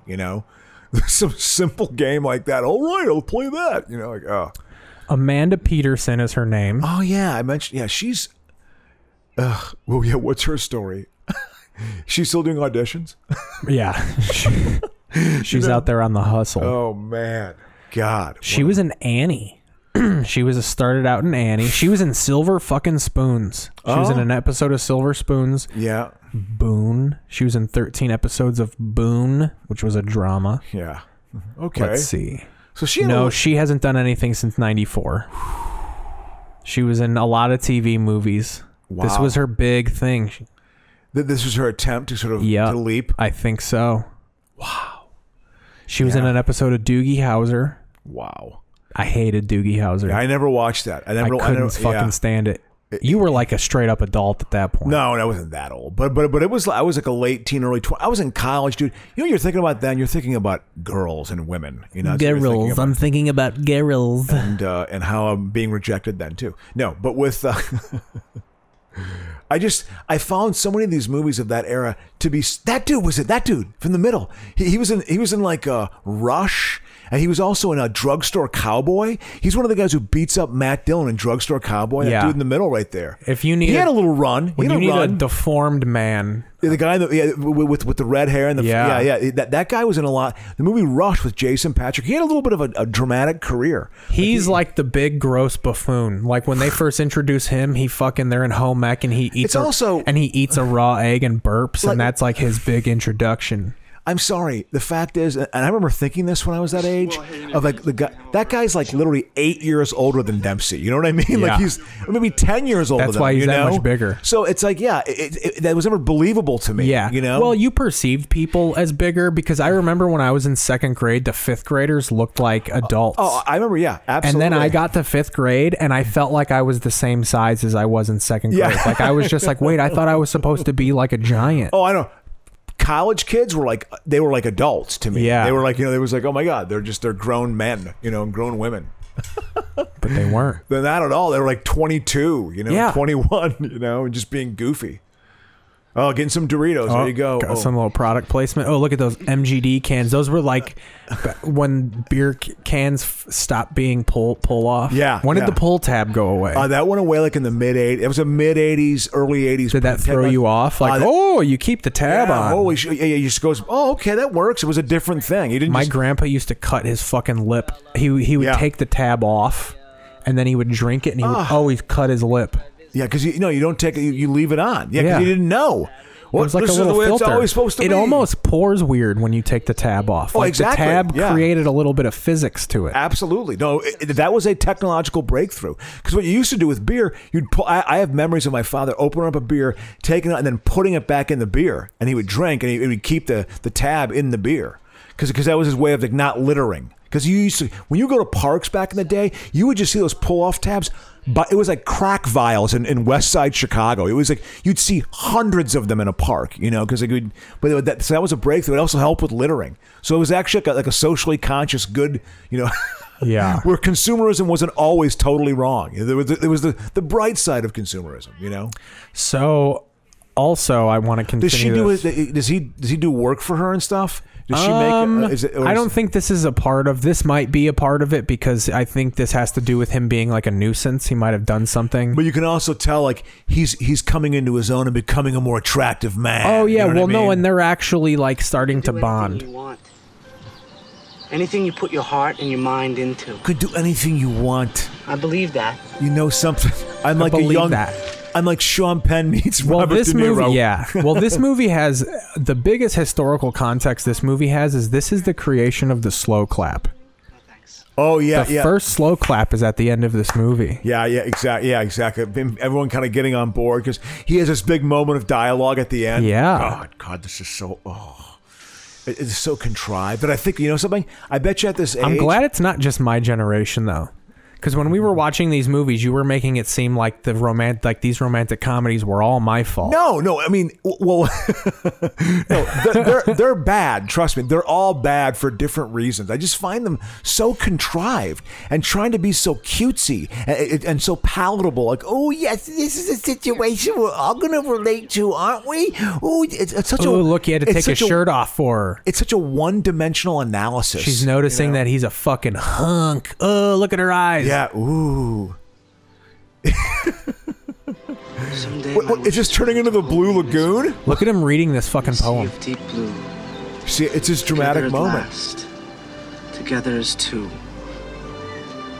Oh, that's beautiful. Also, nerds were not that buff. Like if we found out someone was that buff, like it's like you are not a dork anymore. Yeah. You're a fucking Hawkeye. What are you doing? Thank you for trusting me with these. God, I was so fucking unaware of so many Well, things. let's just keep it between us, okay? For life or longer. Promise? That's another thing too. She doesn't want people to know she's fucking like good at writing. Let's keep it between you and me. Well, they have to make it. That'll be her storyline, you see? She'll be going through that, and they'll help each other. I can see the writer's room on this, like really thinking they were like, you know something? This is like the whole sales pitch process. Well, they probably were just trying to capitalize on some trends, make a little bit of money, have George Michael ads, fucking George Michael sunglass ads. Yeah, absolutely. Yeah, that was definitely. Oh, she buys him shades. This is like one of she. Oh, this is a breakthrough. How much are they? It's just a montage beginning. Well, this is where she's starting to. Yeah, she should look at the plastic. That was probably a sign of the times, dude. Of like, don't worry about it. I'm about to ruin my mom's credit. I got a credit card in 1990, and you've never missed a payment. I never have once, ever in my entire life, in 30 years. And my stepfather was just like, I was 21. He's like, you have a credit card? Like that, just his sensibilities were just like, it blew his mind. It's like, why would they give it to get you hooked on debt right away? That's what they want to do. That stuck in my burnt in my head. Never. Here's what I did. So you've never been in debt? No. I've had huge credit. I'm in debt right now with my condo, my fucking mortgage. You know. Oh, really? You missed a couple mortgage payments? Oh no. I make all my payments. I just haven't paid it down. Oh, because you have a fucked up fucking mortgage, right? Well, I refinanced it. It's doing better now. Like I've been able to. Because you basically had a mortgage where you were never paying it off, right? Yeah, but you had a good monthly rate. I had a 10-year. What was it? Fixed rate mortgage? No, it was a 10-year locked in. God, what was that again? Interest only. It was an interest only 10-year. I didn't pay. You only paid the interest. I only paid the interest. You know, but when interest got, you're never going to own your apartment either. Well, yeah. What happened was the rates got so low that my payment for a 2-bedroom in Chicago at one point, you know what my housing payment was? $527 a month. What year? It was. This was like 2012, 2013. Like it was. Oh, that's great. Dirt cheap. Is that when you didn't have a day job? Yeah, exactly. I was able to do my own business. Was that part of your decision to quit your day job? Absolutely. Of like, oh, dude, I'm paying nothing in rent, and I'm still going to be able. I'll still put money towards my retirement too. I'm not going to ignore that 100%. You know, I'd put a $300 or $400 a month towards retirement. So yeah, you know, I was smart in that regard, but. That was my, my thought process. But I know what it means to be in debt. Yes, this is another Bond moment. They go to the boneyard. This is actually cool. If I was a girl and someone brought me here, I'd be like, this is fucking sick. I might let you touch my tits, my teats. They did a corrosion study on it. A corrosion study on what is he, Woody Allen? Well, she asked him like, "How do you know all this?" And he's basically like, "I pester the fucking employees, and they tell me all these things." Because he's the nerdy guy who's getting the fucking Well, and I think that's another thing that is weird for the times, but I don't think as weird as he hangs out with grown-ups, and they're like, "Oh, you hang out with the junkyard people," and they tell you all their old grown-up stories. Yeah, that was a thing. But to answer your question, Keith, I've almost gone below zero. Where not where I was totally. Yeah, I was. Yes, in 2006, I had $1,400 to my name and an $1,100 mortgage payment, and I had no source of income coming in. Yeah. So I had to move away. I had to move to Wisconsin for that reason. Yeah. That's when I came in. That's when I came into the scene. Yep. And then I met you when you came back. I came back. Absolutely. You know. So it's been 12 years. I was in Chicago for 10 years after that. You know, and then finally made the leap out here. Yeah. You know, so followed his boy. Doing that. But yeah, this is I bet you on I'm gonna fast forward to when he starts being a total cock. I would probably, if I would have seen this, I would have really looked down on this. I would have thought this was really stupid. I know I would have. Very contrived, not realistic. For me, it had to capture the anxiety. The anxiety that I felt. So you like The Breakfast Club? Oh, The Breakfast Club is much more down my path, much more down my alley. You know, much more of an authentic. I feel like who do you relate to? And it's not Judd Nelson. No, it's not him. Oh, it's probably Anthony Michael Hall. Maybe his character. Yeah. You know, probably his. I see you as a Hall, as a more confident Anthony Michael Hall. Yeah, but in that dealing with the same problems though. Everybody probably thought you were like, oh, Crocious is a book, like he gets the good grades. Yeah, there was a disconnect because I wasn't a particularly good student. I wasn't. When I applied myself, I was a very good student, but I had many other things going on in my world and my thought process at that time, like namely a. Here he goes. He's officially an asshole. Do you remember that?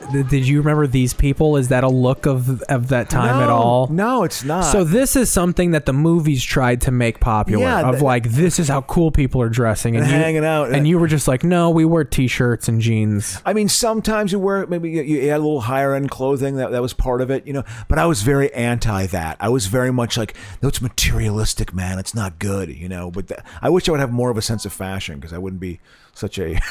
I did a little thinking dork too. Like I am now. No action. Oh, this is they are about to break up. The month is over. Okay. And they're breaking up. Broke. Bankrupt. Chapter 11. What are you talking about? Oh, he's basically trying to say that like I spent all my money on you. I can't keep up with you. I'm not a bank. They love it. Would you stop it, please? They love it. Is what he said. Because they said like. Yeah, we have to break up, and it has to look good. Like the night before, she was saying, like you have to make it look real. Yeah, and she, after he walked away, she like you see that like she doesn't want to do it, and I think she was about to tell him like, hey, let's not break up, and he's like fucking being a real dick, like really being over the top about it. Called you either. I'm tired of you comparing me to Bobby, and in fact, I'm tired of you. Period.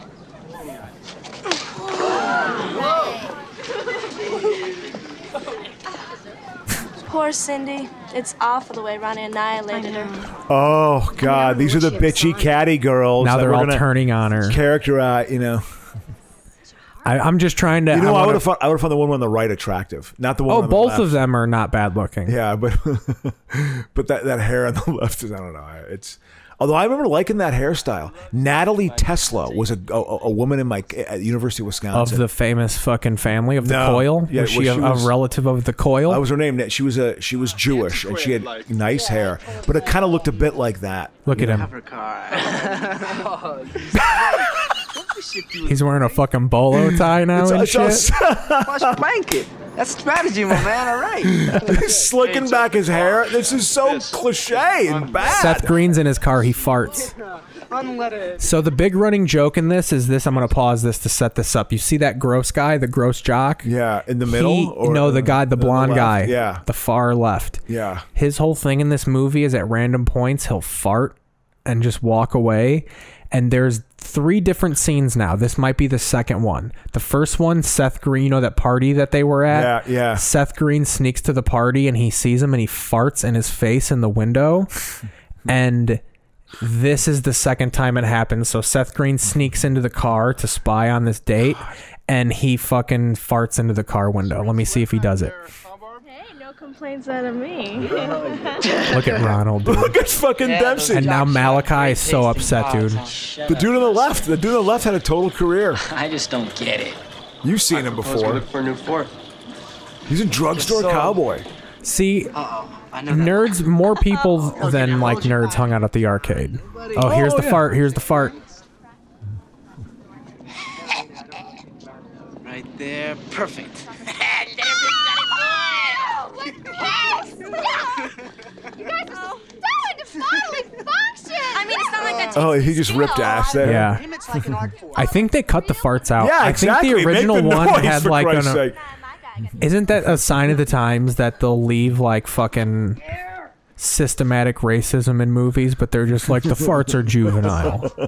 Yeah, exactly. Well, they didn't see it, you know. I am? Yep. Okay. Well, what about Barbara? I thought she was your best friend. Well, she is. But I mean, friends share their stuff with friends. You know I what wonder. Thinking about my script right now. Like, is it going to be? This is so. Well, don't compare it to Can't Buy Me Love. Exactly. Don't make it worse, Crow. Like, if your thing's good, it's good. Like, don't. But I'm thinking, I can't help but look at this and think of it from a story structure point of view, you know, and how it kind of unfolds. And you wonder, okay, is mine so cliche? What I've written is so cliche. How does it stand out? How do you make it stand out? You know. Here we go. Seth Green's trying to tell him that. Oh yeah, so Seth Green's trying to tell the parents like something's wrong with fucking old boy because he's not a nerd. Like he's a cool kid now. So right now he's going to the prom and he's trying to learn a dance, and he thought this was American Bandstand, but it's some African dance. So he's gonna go to the prom and do this African dance. Is that sort of racist? Well, maybe? check this out. So it shows it how it's supposed to show how fucking like robotic people are, because it's this weird goofy dance, but since he's cool fucking Ronnie, the whole gym starts doing it with him. Oh. And like the old girl is sitting there like, what the fuck is wrong? It's when she finally realizes like, oh, being popular sucks. Yeah. God, it's. Listen to the music. Babe, you know, I don't quite affiliate with this tune. Did you like this shit, Prince and stuff like that? I like Prince, absolutely, of course. But this whole is this. Look at this band. Who is this? It's a fake ass fucking. Who is this? A cameo? It's not cameo. Is it LaBarge? I have no idea. I should know this, man, but we got to see who this is. I don't know if it's. I can even find out. I'm sure that they were a somewhat named band. Had a little bit of a buzz, very little, and even less after this debacle. Look at those. Look at the nerds stumble in. Who's the black kid? I have no idea. Fade. Yeah, the fade was it was becoming something. Probably the one black kid that was in every ill. Is it Chris Rock? It looks like Chris Rock. Kadeem Harrison. Is that what it was with this glass? The original movie title of this movie was Boy Rents Girl. Yeah. The movie almost didn't get made because of prostitution. Meaning what? Meaning like... Swerdlick sold his script to TriStar Pictures and met with the studio executives for a first notes meeting. I come into the first meeting and the 6 studio execs are sitting there. Swerdlick told an audience at the 2011 reunion screening, and there's only one woman sitting there, and she's like, well, I don't know why we bought this movie because it's almost like prostitution, the way they treat this girl. Guess what? TriStar put it in turnaround, which developed... involved the company dumping the script. It was shot as an indie film. Wow. Because they dissolved the deal, so Swerdlick rewrote a motocross script for him. Swerdlick's agent sent Henshaw Boy Rents Girl as a writing sample, and he loved it so much. So like one dude financed the fucking movie. It probably made it. I mean, listen, this was not a horrible cast. One of the early drafts of the script featured some R-rated material. Yeah, I can believe that. Who is this band? This isn't. I'm trying to find out. It's not the Jets. Remember the Jets? I found out, dude. Paul, I had a crush on you. That dance, that African dance, the African anteater ritual dance. Paula Abdul choreographed it. Wow. 1990s music sensation Gerardo co-starred. Gerardo Mejia was I think so. In this movie? I think so. He played shirtless Ricky. Oh no. Oh, yeah, the guy that was Gerardo. They don't say that's who Gerardo. The band is. He's right there. That's Gerardo. Holy shit, that's fucking Gerardo. Oh my god, he's wearing that black leather jacket. It's fucking. You'll see him. He's right next to Dempsey. This is so bad. Oh, he must be in special ed.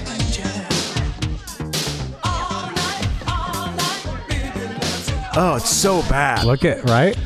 But it's Gerardo. They showed. I was like, Gerardo. Was it the guy with the long blonde hair? No. He's Black Mexican. Guy? Oh, Mexican. You can see he's to the right. He's got the studded. Okay, I see it. Yeah. He's starting to do it now a little bit himself. He's one of the guys who gets it going. Because Gerardo probably could dance a little bit. Yeah, right there. That's Gerardo. Okay. That's fucking Gerardo. Oh, he plays on the baseball team.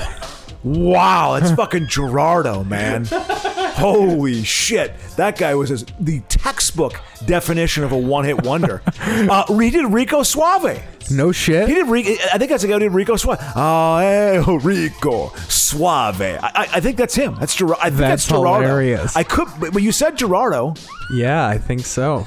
That's fucking mind-blowing. He also starred in Colors. Gerardo was? Yeah. Yeah, because they had a lot like ese, like Ovato, Latin gang guys, ese, See, they do it. He really had that mullet. Yeah, Rico. The song is just called Rico. Yeah. Rico Suave, you know it. I mean, it's I know holy that fucking shit.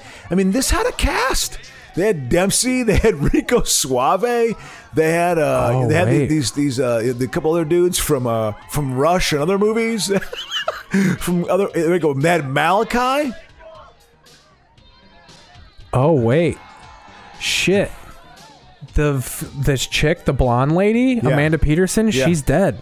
She's dead? Yeah. How'd she die? So post Can't Buy Me Love, Peterson acted in more films and TV spots, but none of them resonated to anything. In 1994, she resonated from acting and fell into drug and alcohol abuse.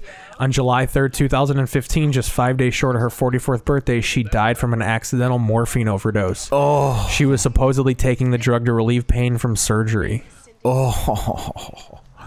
Yeah, I was going to say, wow. So yeah, she just, think about it. You're a kid, and your ego isn't developed enough, man. You haven't had enough experience. Yeah, Some and I people think everyone who was in these hits probably thought like, I'm only going to be in hits now for the rest of. Yeah, even though this was probably I'm sure it made enough money. It was a moderate hit. It's a known movie, I think, of that era. Like that idea terrible. of my big break. I think that lasted into the 90s. Yeah. We're like, there really isn't a big break anymore. I'm trying to figure out this prom band. Yeah. I want to say El DeBarge. That's probably not it, man. It might just be some random ass fucking just studio musicians. Like, hey, we're gonna throw you in here, and make a couple $100, Man, it doesn't say. Band at dance. Huh? Interesting. Fuck. No, it doesn't have it. It doesn't have it. She was like a Kelly LeBrock knockoff, man. I would have thought she was pretty, like back then in '87. Probably. I don't know. I liked a more maternal woman when it really comes down to it. That's the truth. You know what? It's probably just whoever sang that song that was playing during prom. It's probably just that band. Yeah. Oh yeah, she takes down her boobs. Pretty. Really? Mm-hmm. I'm 38, Ronnie. I know. Literally, she's like 25 years old. Yeah. Doing this role, like totally trying to get her foot in the door. Oh man. So, Crow, I feel like I'd be remiss if I didn't also mention, because we were going to get into this Heaven's Gate thing. Yes, I watched this Heaven's Gate documentary. Yes, that's fine. We can get off this, but this has been good. I've enjoyed. Oh yeah, this. no, I'm still fine. Like we're in a wave where we don't really have to fucking see anything. But with Heaven's Gate called, totally interesting. I remember that time. Totally, yeah. It was 97 when the Hale-Bopp comet so we were in the fifth grade. 5th grade, exactly. Yeah. And I was in the play because I joined choir in 4th grade so I could be in the school play in 5th grade. And I remember the night of the play, you could see Hale-Bopp in the sky. Like it was a fixed image in the sky. And they had a telescope outside of my school that just anyone can walk up to and look in the telescope and see Hale-Bopp. Wasn't it bizarre that it was in the sky for like a month and a half? Yeah. And here's what I didn't... It looked phony. It didn't look real when I first saw it, but go ahead, man. Here's what I didn't realize about fucking Heaven's Gate. I thought the cult started because of the comet. I didn't know that they were this thing that had been around for a while. They had been this known thing. And then, because even watching this documentary, I was like...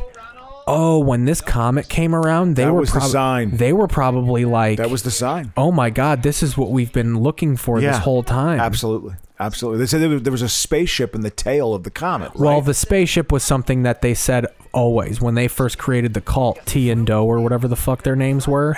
They told their followers like, it's a light's gonna come down and it's a spaceship. It's gonna be a physical spaceship. So this whole spaceship coming to Earth, that's been the root of their cult. Yeah. And then I just think the coincidence of the fucking comet gave him the opportunity to be like, this is the spaceship. Yeah. I thought that what they were saying is that the spaceship was actually in the tail of that comet. It was. That's what they hiding in it. And they were going to basically be, their souls were going to go into that spaceship and be taken away. Which is like, wow. And the shoes they were wearing, the Nikes, yes, they don't sell them anymore. They got like discontinued. Oh man, yeah. Well, there's some bad press around that. They haven't got rid of Kool-Aid though. Kool-Aid is still around. But the thing I always feel with the Heaven's Gate cult, because I think the Heaven's Gate cult is as fascinating as any cult that's been out there. And poor Heaven's Gate so this cult, is a big thing. It's like the Oklahoma City bombing. People don't talk about it because of September 11th. Yeah. I mean, the Heaven's Gate cult, because of Jim Jones, people won't talk about it. Because it's not as big. But Heaven's Gate cult was fucking weird. There was a weird narrative in that one, man. So check this out. So old boy Ronnie Miller is about to pull a prank on Malachi's family. So I guess every year the fucking cool kids egg their house. Yeah. And so Ronnie's about to participate in it. I remember that happening when I was in Wisconsin. House egging? Yes, there was a house that people would go after. I never got TP'd or anything like that. Was it like you know who it was? The dorks? Was it a dork? It was Morton Sylvia Cypress, who were Jewish. Oh, and he was like the Hasidic. They wore fucking yarmulkes. They weren't Hasidic, but they were practicing. I mean, he was the rabbi of I'm sure the congregation had about 50 Jews. And I think that they went after him. I do believe it. The anti-Semitism was kind of there, I think. And they were very dorky people too. They were very much kind of misfits. They didn't really fit into that Jewish thing. Did not go over well in Wisconsin. I mean, it's very cloistered. Here we go. They're all fucking. With the foot up on each flank, and you ship out front door. No, I won't do it. I told you. Oh, that's a bag of shit. They're gonna throw shit at his house. Oh yeah, the classic thing. No, yeah. I'll do it. Come on. So they bullied him into it. Yeah. I remember Jim Vole. Interesting. I wasn't included in that, and that's a good thing. This guy Jim Vole, who I was kind of friends with, but who frankly could be kind of a dick in his own way. He was smart, but he was kind of a. Gerardo's egging the house too. Yeah. There he is.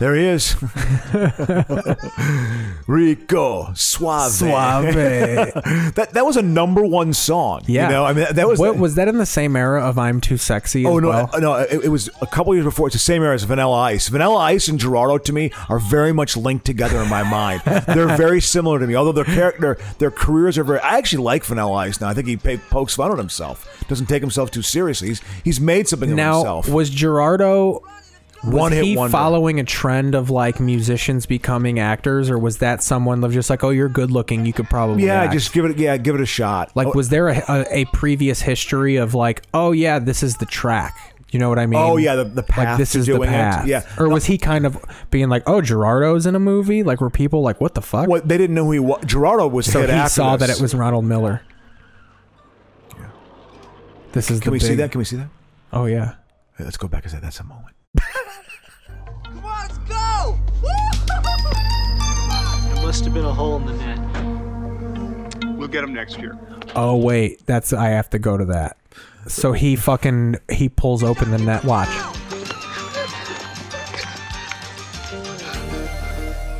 Ronnie, let's go! Come on! When he knows it's him. Get out of there! And he lets him go. Yeah. They trapped him with the net. Well, they're the nerd family. They're all about fucking. They know physics. They fucking can set traps. He throws a bag of shit right at his door and it explodes. Yeah. That was a big thing people did. So this sets up the line though. The fucking you shit on my house. That's what he says to him the next day in school. You shit on my house. Yeah. Malachi. Old Dennis Dugan. That guy directed Happy Gilmore. Yeah. Yeah, he was in. He directs a lot of the fucking. He was in Pippi Longstocking. He's the dad in Pippi Longstocking. She does porn now. Who Pippi Longstocking? Pippi Longstocking is coming into your world. Who was Pippi Longstocking? Was that? Well, there was a couple Pippi Longstockings, but the one from the '80s is now a pornographic. Yeah, this actress. dude. He was on a lot of TV shows in the '70s. A lot of TV shows in the '70s. Crazy. He's more experienced kind of TV actor saying, "Okay, we'll do a movie." Of course, Pippi Longstocking is Swedish. Movie came out in fucking... Well, there was a bunch of movies. There's a 1969 movie, but I remember... Trevor Lawrence is driving the car here. It's Trevor Lawrence right there. See, I thought that was Gerardo. No, that's not Gerardo. Gerardo's the was the Mexican guy. Exactly, Mexican guy. This is who, she's with him now. And she's like, you're a fucking loser. 2 C's, 3 B's... My uncle was report card guy. Like if we got good grades, he'd give us like $1 per A. Yeah. And then I remember if we got bad grades, we owed him money. Oh God, yeah, that's. But he was like not like it was very fun. Yeah. So everybody doubts the whereabouts of my report card. That's real. Oh, because he failed a class, so he fucking says he didn't get his report card. And I didn't. Hey, it's just broken. I remember, you know what my brother used to do was the very beginnings of mimeographed like report cards. He would doctor his grade up, his report card, and give it to my mom. That's what he would do if you got a bad grade. So 1988, The New Adventures of Pippi Longstocking. What's her name? Let's see. He did that because he didn't like the pressure of it. He felt too much pressure. He never lived Tamra Aaron Klickman, known professionally as Tammy Aaron. Yeah. That's it, bro. Shoot his porn. In 2013, Aaron sold a sex tape to a pornographic company called Tammy Aaron, the Sex Tape, after she was unable to stop her boyfriend from releasing it. Look at what she just did to him. That's fun. There we go. He poured a milkshake on the car. Yeah, look at how he freaks out. So my car doesn't go after her. Ooh, it's a reveal of like it's very ham-handed. Oh, look at this. They both have problems. Listen. I thought you had a date with Rock. Oh, I figured I had enough turkey for one day. Me too. You know something? There's a good movie on TV. They had a strained relationship and now it's getting better? Yeah, well, because they're both failures in romance. So they're bonding. So they're going to watch Hallmark movies in the future and finger blast themselves? This is it. Listen. Let me explain. It's been long enough. Will you talk to me, damn it? Well, have your way, psycho, but you ain't invited. Invited to what, man? Let's go. He has to like play it up, you know. Hey, that was acting, man. You know what I mean? So now he had to impromptu set up a party on New Year's. That's where he gets nuked, dude. What happens? She fucking outs the plan. She fucking outs him as that I paid to make him popular. And oh yeah. Whoa. I think she does the blowjob mouth thing. Hi. Long time no talk, huh? Yeah, I've been kind of busy. Yeah, well, that's popularity, you know. It's real time consuming. I was thinking that maybe sometime you and I could go to the airport. I could never do this. What, like Keith, locker talk? Maybe I have a totally rose-tinted view of myself. That's totally distorted. But I could never be an asshole like that. Oh yeah, neither could I. Maybe I was though, because I can be one now. I had to develop a bit of a toughness working at the city. I had to be able to have a spine if I worked at the city. You know what I mean? If you had a spine, you got a little more respect. Yeah. You know, and so it wasn't always refined. The negotiation process of the city is not refined. It's a lot of barking and kind of yelling. You know. So and that works, but I would swear and shit. Like I was this guy who swore on the phone. What the fuck are you talking about? You know that's bullshit. I was one of those guys. I got out of that mode though. They're about to have toilet sex. Yeah, I would have probably been like, because this is disgusting. I was non-sexed up, so I would have been like probably jealous. Ooh, are they going to show boobs? Did they boob it up? This is kind of creepy. What's she watching? Yep, Iowa. That's where I'm going to school. Well, this was what, 85 was fucking 87. Who was your boy coaching there? Oh, Hayden Fry, absolutely. No, not Hayden Fry, but fucking Bill Alvarez. Alvarez in 87 went to Notre Dame. He coached in 87, 88, and 89. And his claim to fame was he good at Notre Dame? Well, they won the national championship in 88, and he was the defensive coordinator. So he was a good football coach. I knew a guy. When was he at Iowa? He was a coach at Iowa from 79 to 86. Okay. Because he actually coached high school and was a very successful high school coach in Iowa. And so Hayden Fry knew that was a good coach and plucked him, you know? Look at those fucking Miller High Life cans. God. Yeah, just showing it off so ham-handedly. Like, don't you people drink? Do you remember like going to house parties? Oh yeah, it's just got the badass I went to guy. A few house parties. They weren't. You had to. Parents were home more than this. Look at Gerardo, dude. There he is. Who's Iris's latest victim? Yeah. Dancing with myself. So Heaven's Gate cult. I'm sorry, I took you off on a tangent. Heaven's Gate cult. Oh no, I was just interested because it's one of the cultural things that we kind of both were alive for. Oh yeah. That's and I just remember your perspective. I remember the newspapers. I remember the reporting of the shoes like sticking out of the blankets. Did you know the chemical castration dimension of it? No, yeah, they were. I was even gonna when I was watching the documentary, I kept thinking like, weren't they eunuchs? Yeah. But like they didn't cut their shit off, but they were chemically castrated. Right? Right? Chemically castrated, exactly. What does that entail? I think that there's certain medications or things that just you can take liquefy your shrivel genitals, up your nutsack, that shrivel up your testosterone. Because I know they do it for rapists. Early on, they say like they didn't fuck it all. Because I remember there's two people that leave. At some point, that lady T dies, and Doe lets everybody go see their families. And when two people leave, he says, "When we got off the plane, I hugged my wife." He goes, and that was the first time we touched each other in 10 years. Because I guess in this cult, you weren't allowed to be intimate at all. Yeah. It was humanness. It was, well, what it was is the dude was a repressed homosexual. Oh, 100%. And he just could not deal with human sexuality. And he was raised in a very strict religious family where I'm sure that was really a bad sin. So it was his warped sort of expression of that, which is like, that real kind of asexuality and stuff, is very much part of that. Yeah. Also, Uhura's brother, Michelle Nichols' brother, was one of the members of the cult. Here we go. You! Even Bobby thinks we went out. Great, huh? Ha! All of you thought we were a couple. What a joke! Don't they still do this, like in the ones from 2001? Some of them, yeah. Ronald Miller. It's my moment. Gave me $1,000 to pretend I liked him. Dude, in 87, $1,000? What a deal, huh? Yes.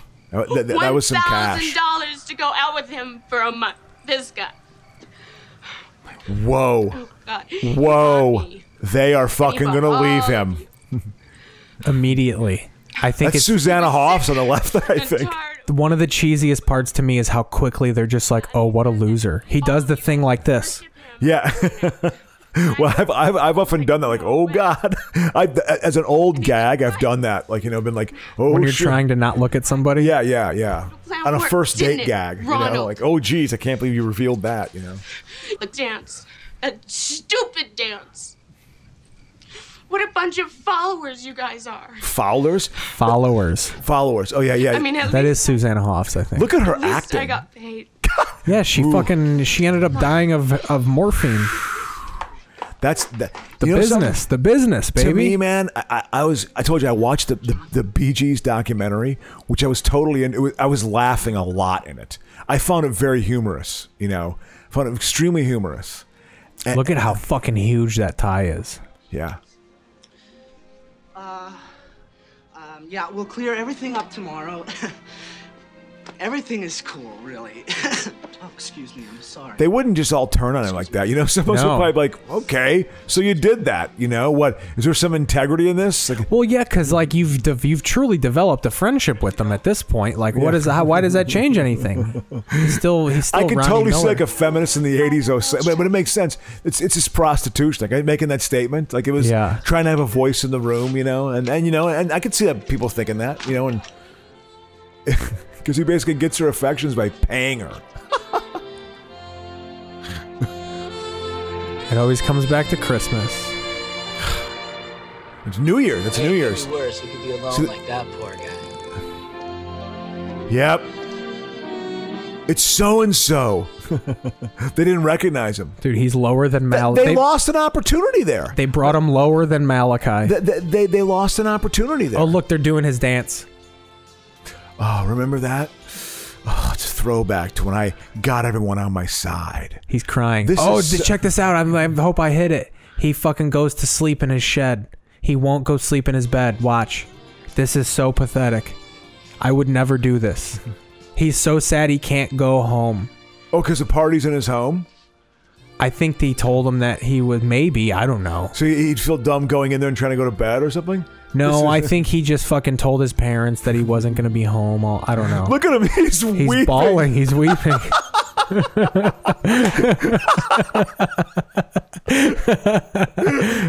It's so bad. You want to watch that again? It's like and you know that they looked at it as like a moment, like he had to get into a certain headspace to film this. Yeah. It's so multiple ridiculous. times because he had to cry at the window. Yeah, absolutely. He's getting teary-eyed and there. then a week later, he probably had cried to do in this. this shed. Okay, yeah, exactly. Your hair the same way. Where was I emotionally when I was looking in that window? Exactly. I got to get to that same place, like his process. Look at him. He's totally weeping. Look. It's so pathetic. It's so pathetic. Just go in your room and cry. Go weep in your bedroom. It's great. Oh, he tries again. It's great. Now he's trying to George Costanza like nothing happened. Oh, see the Bucky? Oh, yeah. I guess. They'll show it again. Tucson High. When they move, they'll show. Oh, it says Badgers, yeah. Yeah. Yeah, those are Wisconsin. Watch them move, Yep. watch them move. Yep, it says Badgers. There it is. But you know, it's that Bucky, symbol, 100%. I wonder if that's this symbol, if it's Bucky. In the middle, the symbol. Oh, it is. Absolutely. It's Bucky right there on the poster. Yeah, but it has a T as opposed to the W. Yeah. It's totally the Bucky one. So I'm sure someone from Wisconsin probably worked on this, Seriously. Or maybe they were there. Yeah. No. Yeah. Back to School is filmed in Madison. Back to School is totally That's their filmed claim in to Madison. fame. Yeah, well, it's... and then Rodney was there and like getting drunk, I guess, because Madison is a big party city. So totally chic. Totally deep. it's still deemed the big party school. Madison is. Oh yeah, isn't that crazy? It's still a good little bar town. Oh, I tell you what, I learned how to party well there. I'm proud of myself. Oh, that's the good fat joke. She walks up to him and she says this.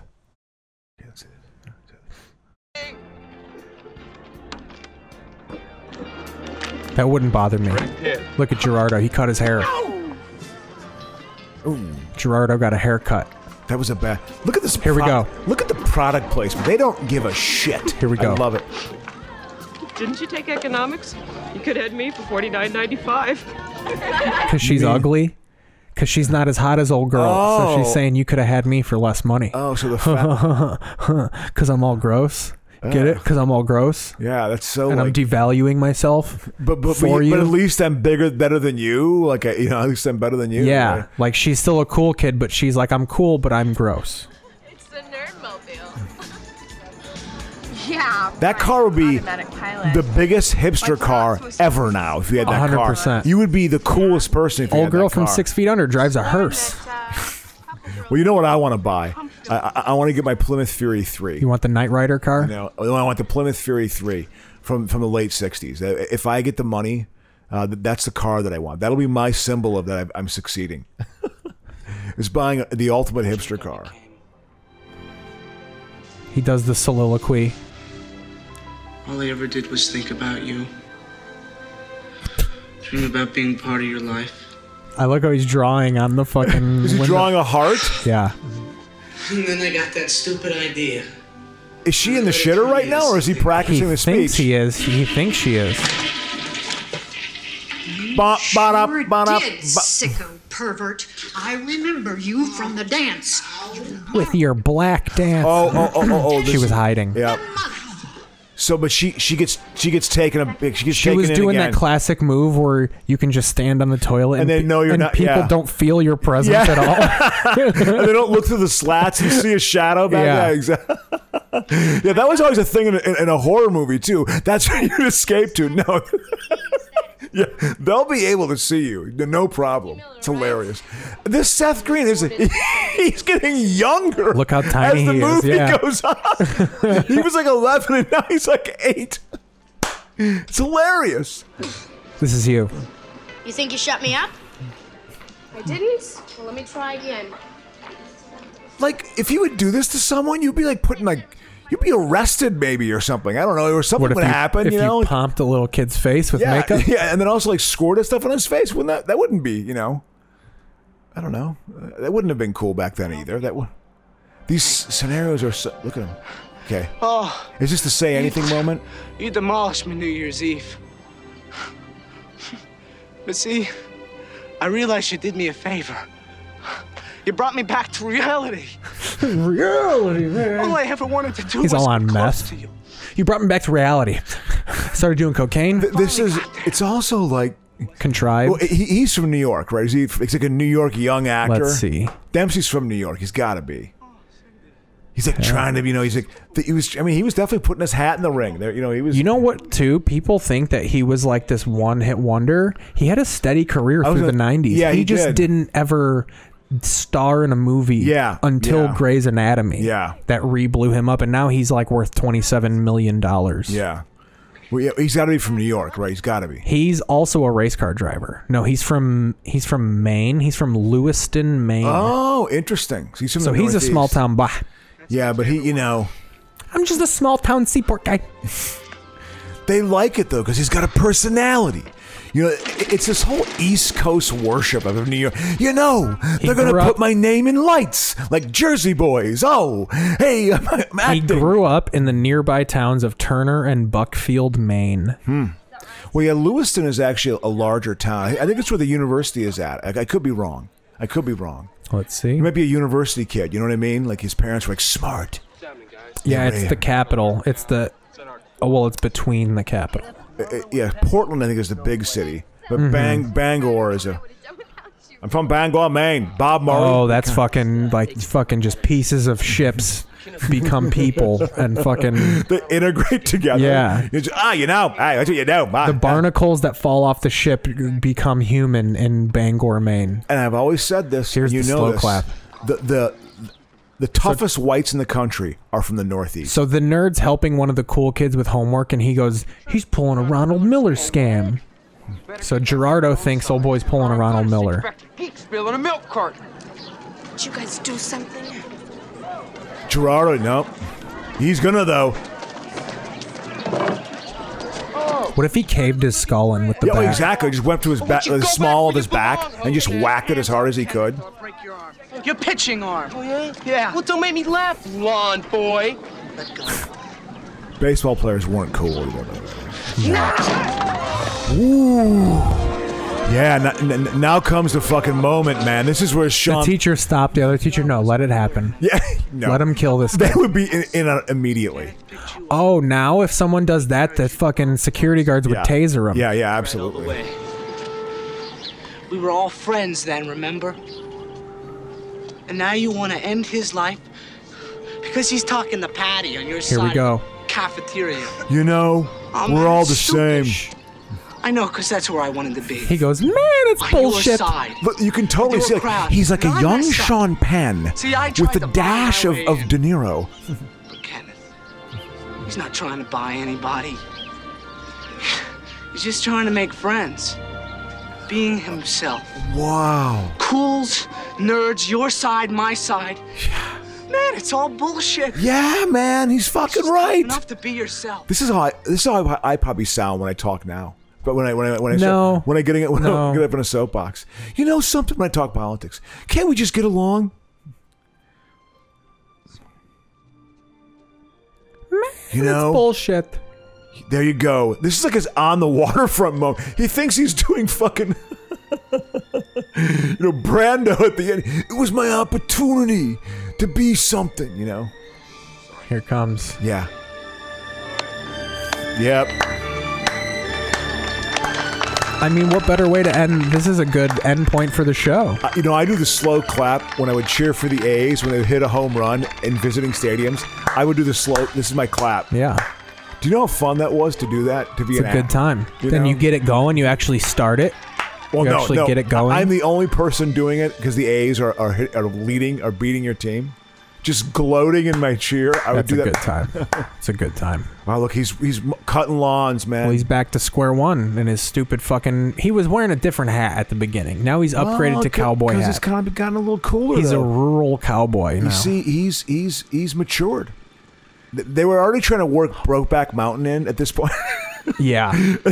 18 He probably years went out for that. You guarantee you Dempsey auditioned for Brokeback Mountain. It had to happen. Like in 03. Oh, no, but they need to have young hot actors, Oh, she's back to getting the money from the family.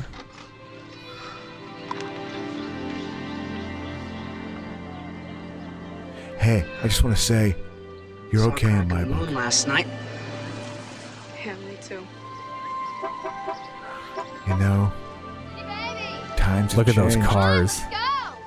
I gotta go. I think that's a Ford Mustang, a 1987 Ford Mustang, which is actually a very powerful car. Oh yeah, yeah. It's got like the best engine. It just looks the most like an actual car Yeah. than any Mustang. Yep.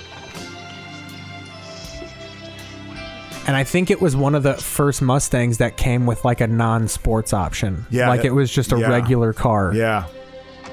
But still had a solid engine, though. Yeah. Yeah. Because that's the thing with the Mustang. That engine, that old engine, that thing could go, man. I learned how to drive a stick on a souped-out Mustang like that. Ooh, good for the you. clutch, you had to almost lift your ass off the seat to hold it down. Yeah, the real. I remember learning stick shift was hard for me. I had a 3-speed Ford Fairmont, and I eventually mastered it. That felt like a big threshold for me. Crow, we're about to hit the climax. So that you think they're back to square one. She's back with her friends. Yeah. He's riding home on the lawnmower all alone. Oh, what's this? Ronald, What?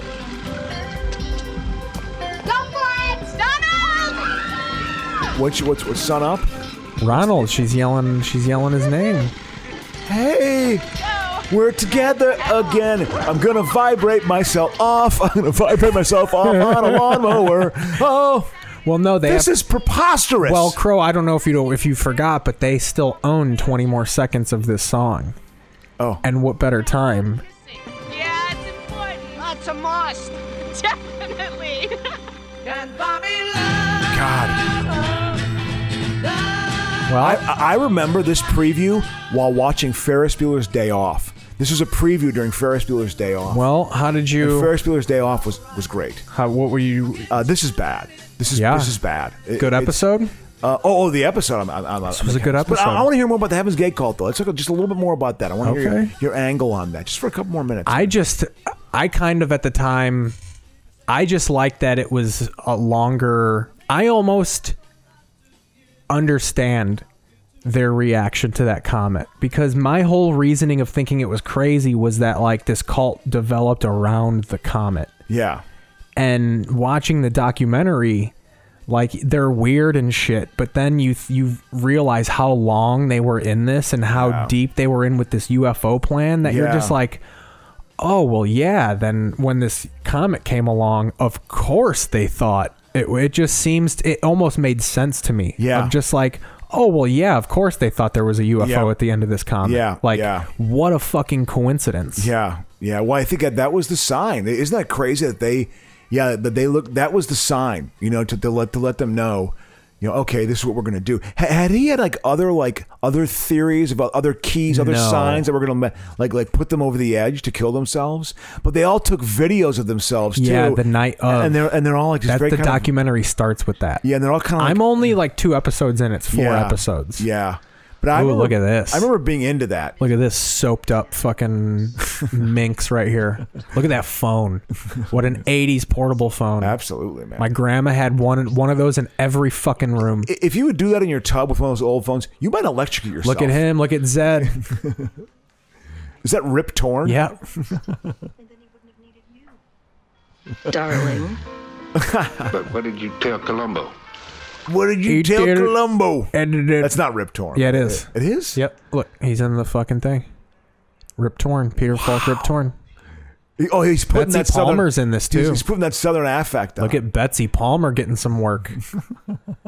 Putting her leg up, showing her little That's leg. not Betsy Palmer. Betsy Palmer is the one who played Jason Voorhees' mom. Oh, yeah. Yeah, absolutely. Yep. She's in this. She's clearly about to fucking glass herself God, with no that kidding, bottle. man. Yeah. That's Betsy Palmer. Yeah, absolutely. Absolutely. I think I almost. Rip Torn I would love be this with Betsy caliber Palmer. of actor. It's great. I respect this more than like great actors, I think, Yeah. Because these guys are actually good, though. They're actually decent actors. It's whatever. It's just, they didn't, Yeah. Well, it's a fickle business. You want to wind this bitch down? Should wind it down. Yeah. We'll play the outro here. Absolutely, man. Let me get it going. So, exactly. Yeah, it was a good one. What a better way to end with Rip Torn dancing to fucking admit, Betsy Palmer. Fucking him crying. Yeah. Is it because I'm afraid of vulnerability? No. Who knows? No, trust me. I've cried. Okay. We should have a segment on the show called I've cried. We talk about I know it all exactly. the time. I've cried. I know how to cry. I have access to my vulnerability. I'll tell you where. But the way it's portrayed there was so goofy to me. I'll tell you where you can cry though. You'll cry laughing at Crocious' Twitter at Insecure Comic. I am at Keith Pazel. Yes. Thank you guys for listening and watching. We'll see you next week. Absolutely.